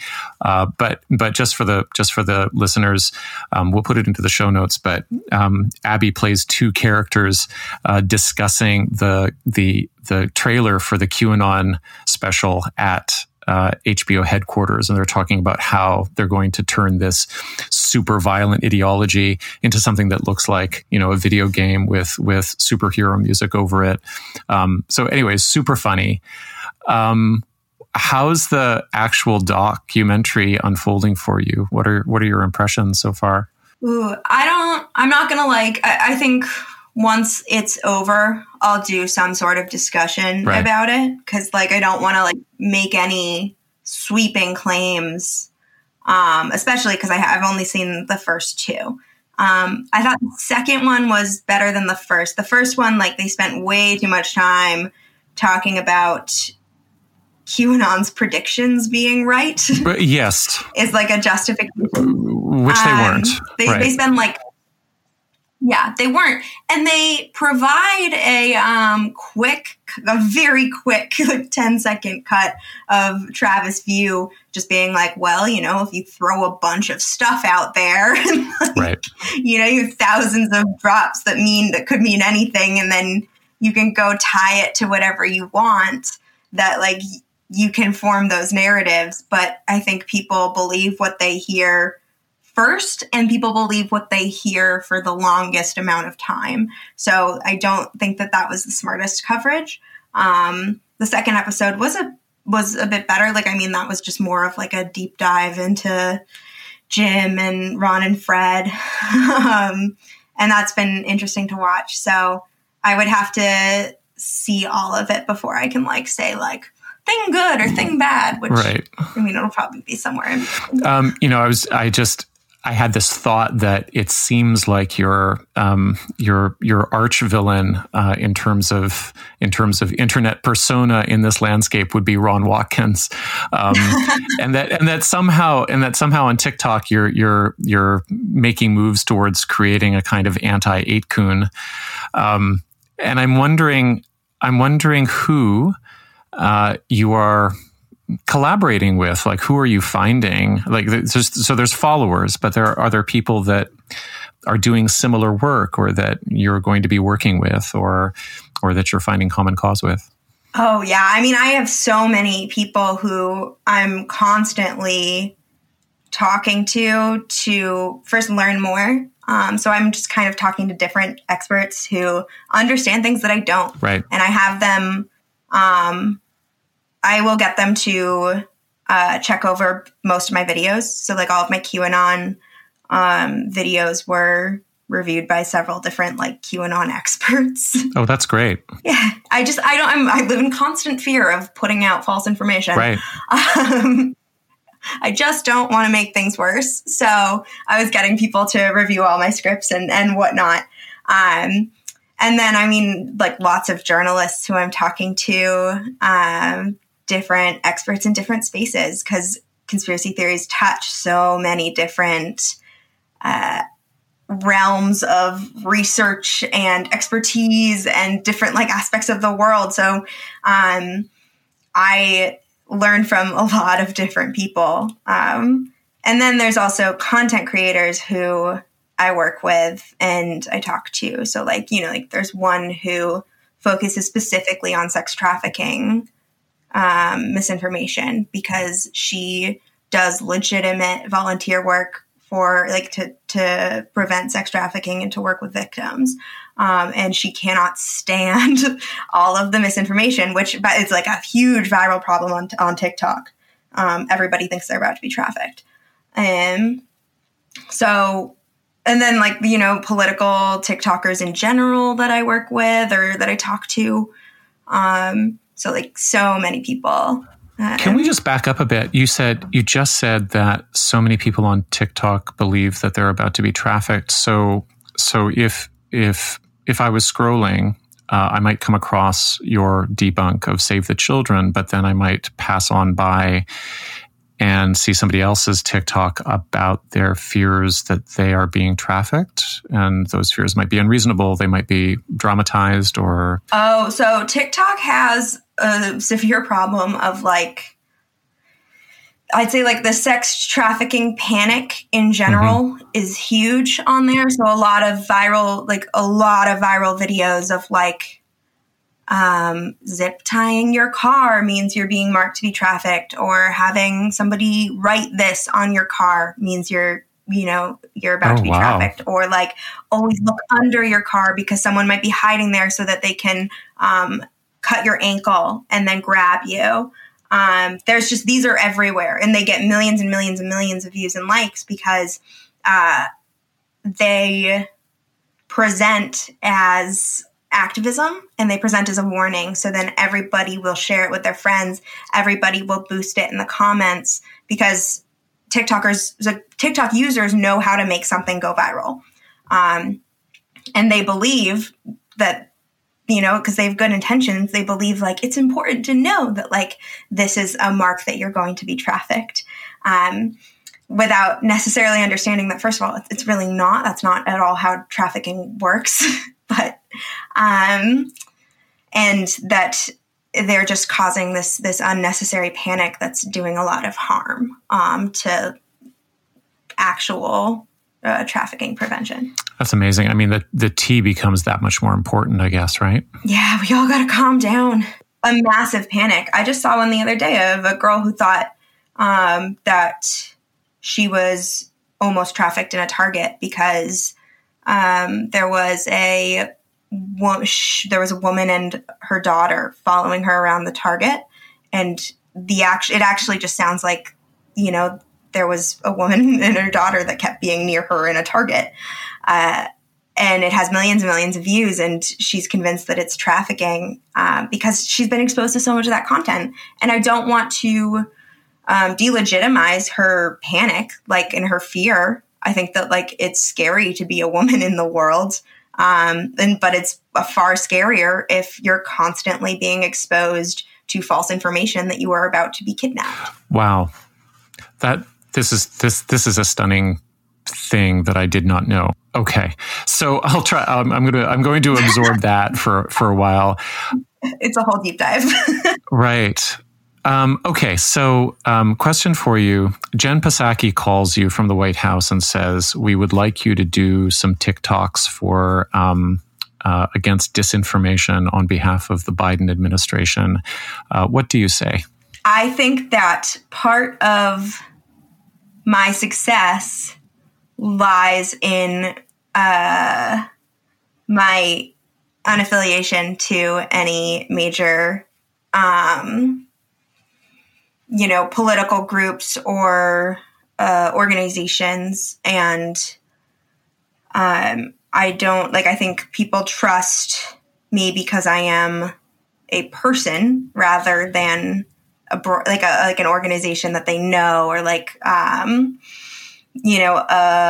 label or a logo. They trust me, and I don't want to be incorporated into the government in that way. And because, I'm so happy to do those debunks, and I will continue to do them. And but I don't want to do them under the name of somebody else. I think that then I lose a lot of my own legitimacy.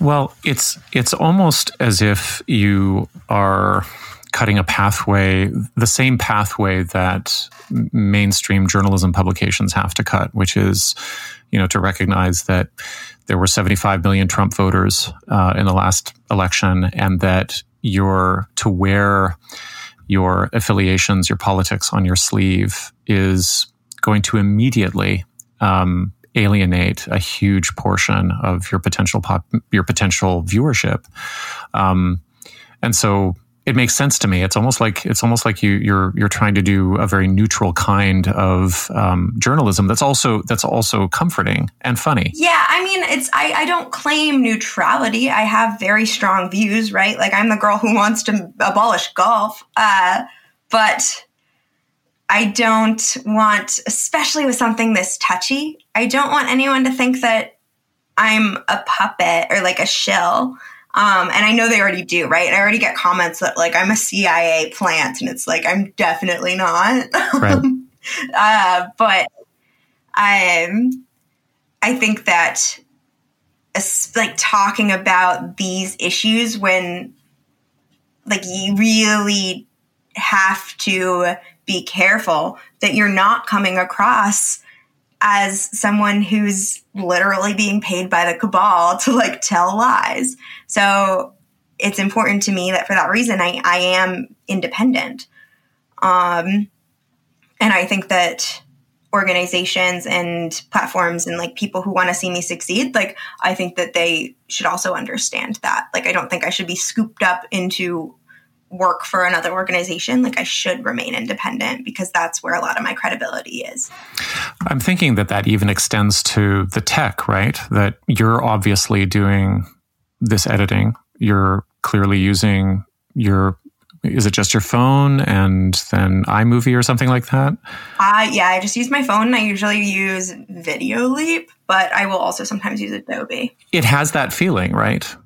It has that feeling that you are just a person in the world. And I think you're right that if it got any shinier, first of all, it probably wouldn't look like it belonged on TikTok. But on the other hand, it also wouldn't feel like it was this DIY. You know, I as an individual, I can actually tell the truth about something. And I don't need anything special for that. I don't need a grant. I don't need funding. I don't need a scholarly position or a political appointment. I can just do it. Yeah. I mean, I think that like my background, like my background in science and the fact that I'm a grad student and I have literally made my grad work like largely about like climate change and disinformation, and affiliations that I have and the work I've done like lends to my credibility. I just think as long as it's clear that I stand on my own. So like, I don't want to like make my videos look super polished and film them in a studio, or behind a desk, right? Like I like that they come across like I'm filming them on my phone in my own home because I am. Right. And I don't, yeah. And I shot them myself and I edited them myself because that's how I capture my voice best. I mean, I still like would love grants so that I can keep doing the work because I need because it's a lot of time and effort. But that voice and like capturing that certainly matters. So can we imagine a granting body that, you could, transparently accept funding from that would not like denigrate or degrade your credibility? Or are you really just stuck doing this for free? No, I definitely can accept grants. I mean, I have, like, there's just no way that I can continue doing this for free. I'm currently at a loss of profit. I have like a very small Patreon, but like, I think that I'm comfortable working with like nonprofits. I'm comfortable working with, think tanks and different organizations. And I'm comfortable, working with like platforms if I like, and consulting different people and organizations. But I will do that transparently and on the condition that like I still criticize, like, right. Like in like the like I look at like NPR, right? When they cover something, they'll admit to whether or not they're funded by them, but that doesn't really taint their coverage. So if I were to get grants, there are certainly grants I would not accept. But I suppose if Jen Psaki calls you from the White House and says, "Can you consult on this thing?" You could say, "Yeah, if I can bring my camera and do TikToks of how the conversations go." Yeah, I'm happy to consult. If you want like consultation, and I agree with the thing that you want consultation on, like if you are genuinely trying to combat conspiracy theories and you're doing good work, yes. And I understand that like, there are specific platforms that I will not mention that I don't love, but I still have to work with them. And conspiracy theorists don't like that at all because they don't understand that the world is complex and that a lot of people are hired by organizations that they might not even love, or corporations that they might not even love. And that that's how you try and make them better. Yeah. I mean, as long as I agree with the work that I am doing, I don't have a problem. Thank you so much for taking the time. Oh, thank you for having me. I love this podcast. I'm so glad that it exists because I think that the intersection between conspiracies and spirituality is so fascinating. And I'm glad that you're providing this resource for people. So a brief addendum to this interview. The work just never stops on TikTok for Abbie Richards. After we filed this interview, she became aware of and then tackled a manufactured panic on the platform. The supposed announcement on TikTok of National Rape Day scheduled for April 24th. This was not a thing. So here's Abbie doing the Lord's work, notably, I think, in an ecosystem that seems totally bubbled off from mainstream scrutiny. There was only minor coverage of this issue while, as Abbie points out in a separate Instagram post, April 24th videos received over 200 million views and were never even labeled as false information. So here she is. So there are a lot of TikToks right now claiming that a group of men decided April 24th would be National Rape Day. But I can't find any of those videos, and neither could USA Today, and neither could anyone at TikTok. TikTok users created this panic alone. We awareness videoed it into existence. And it perpetuates dangerous myths about rape. The vast majority of sexual assaults are committed by somebody that the victim knows, not hypothetical strangers online. 8 out of 10, and 9 out of 10 if the victim is a child. Spreading awareness of fake threats does harm. It's been incredibly traumatic for survivors of sexual violence who now feel extra unsafe. Also, half these videos are men threatening to punch the imaginary internet rapists. Okay, do you want a sticker? I can't speak for everyone, but I personally don't feel safer with you threatening violence to protect me. I would much rather you just support legislation like funding for sex ed or affordable healthcare for survivors. This is why we don't feed the trolls.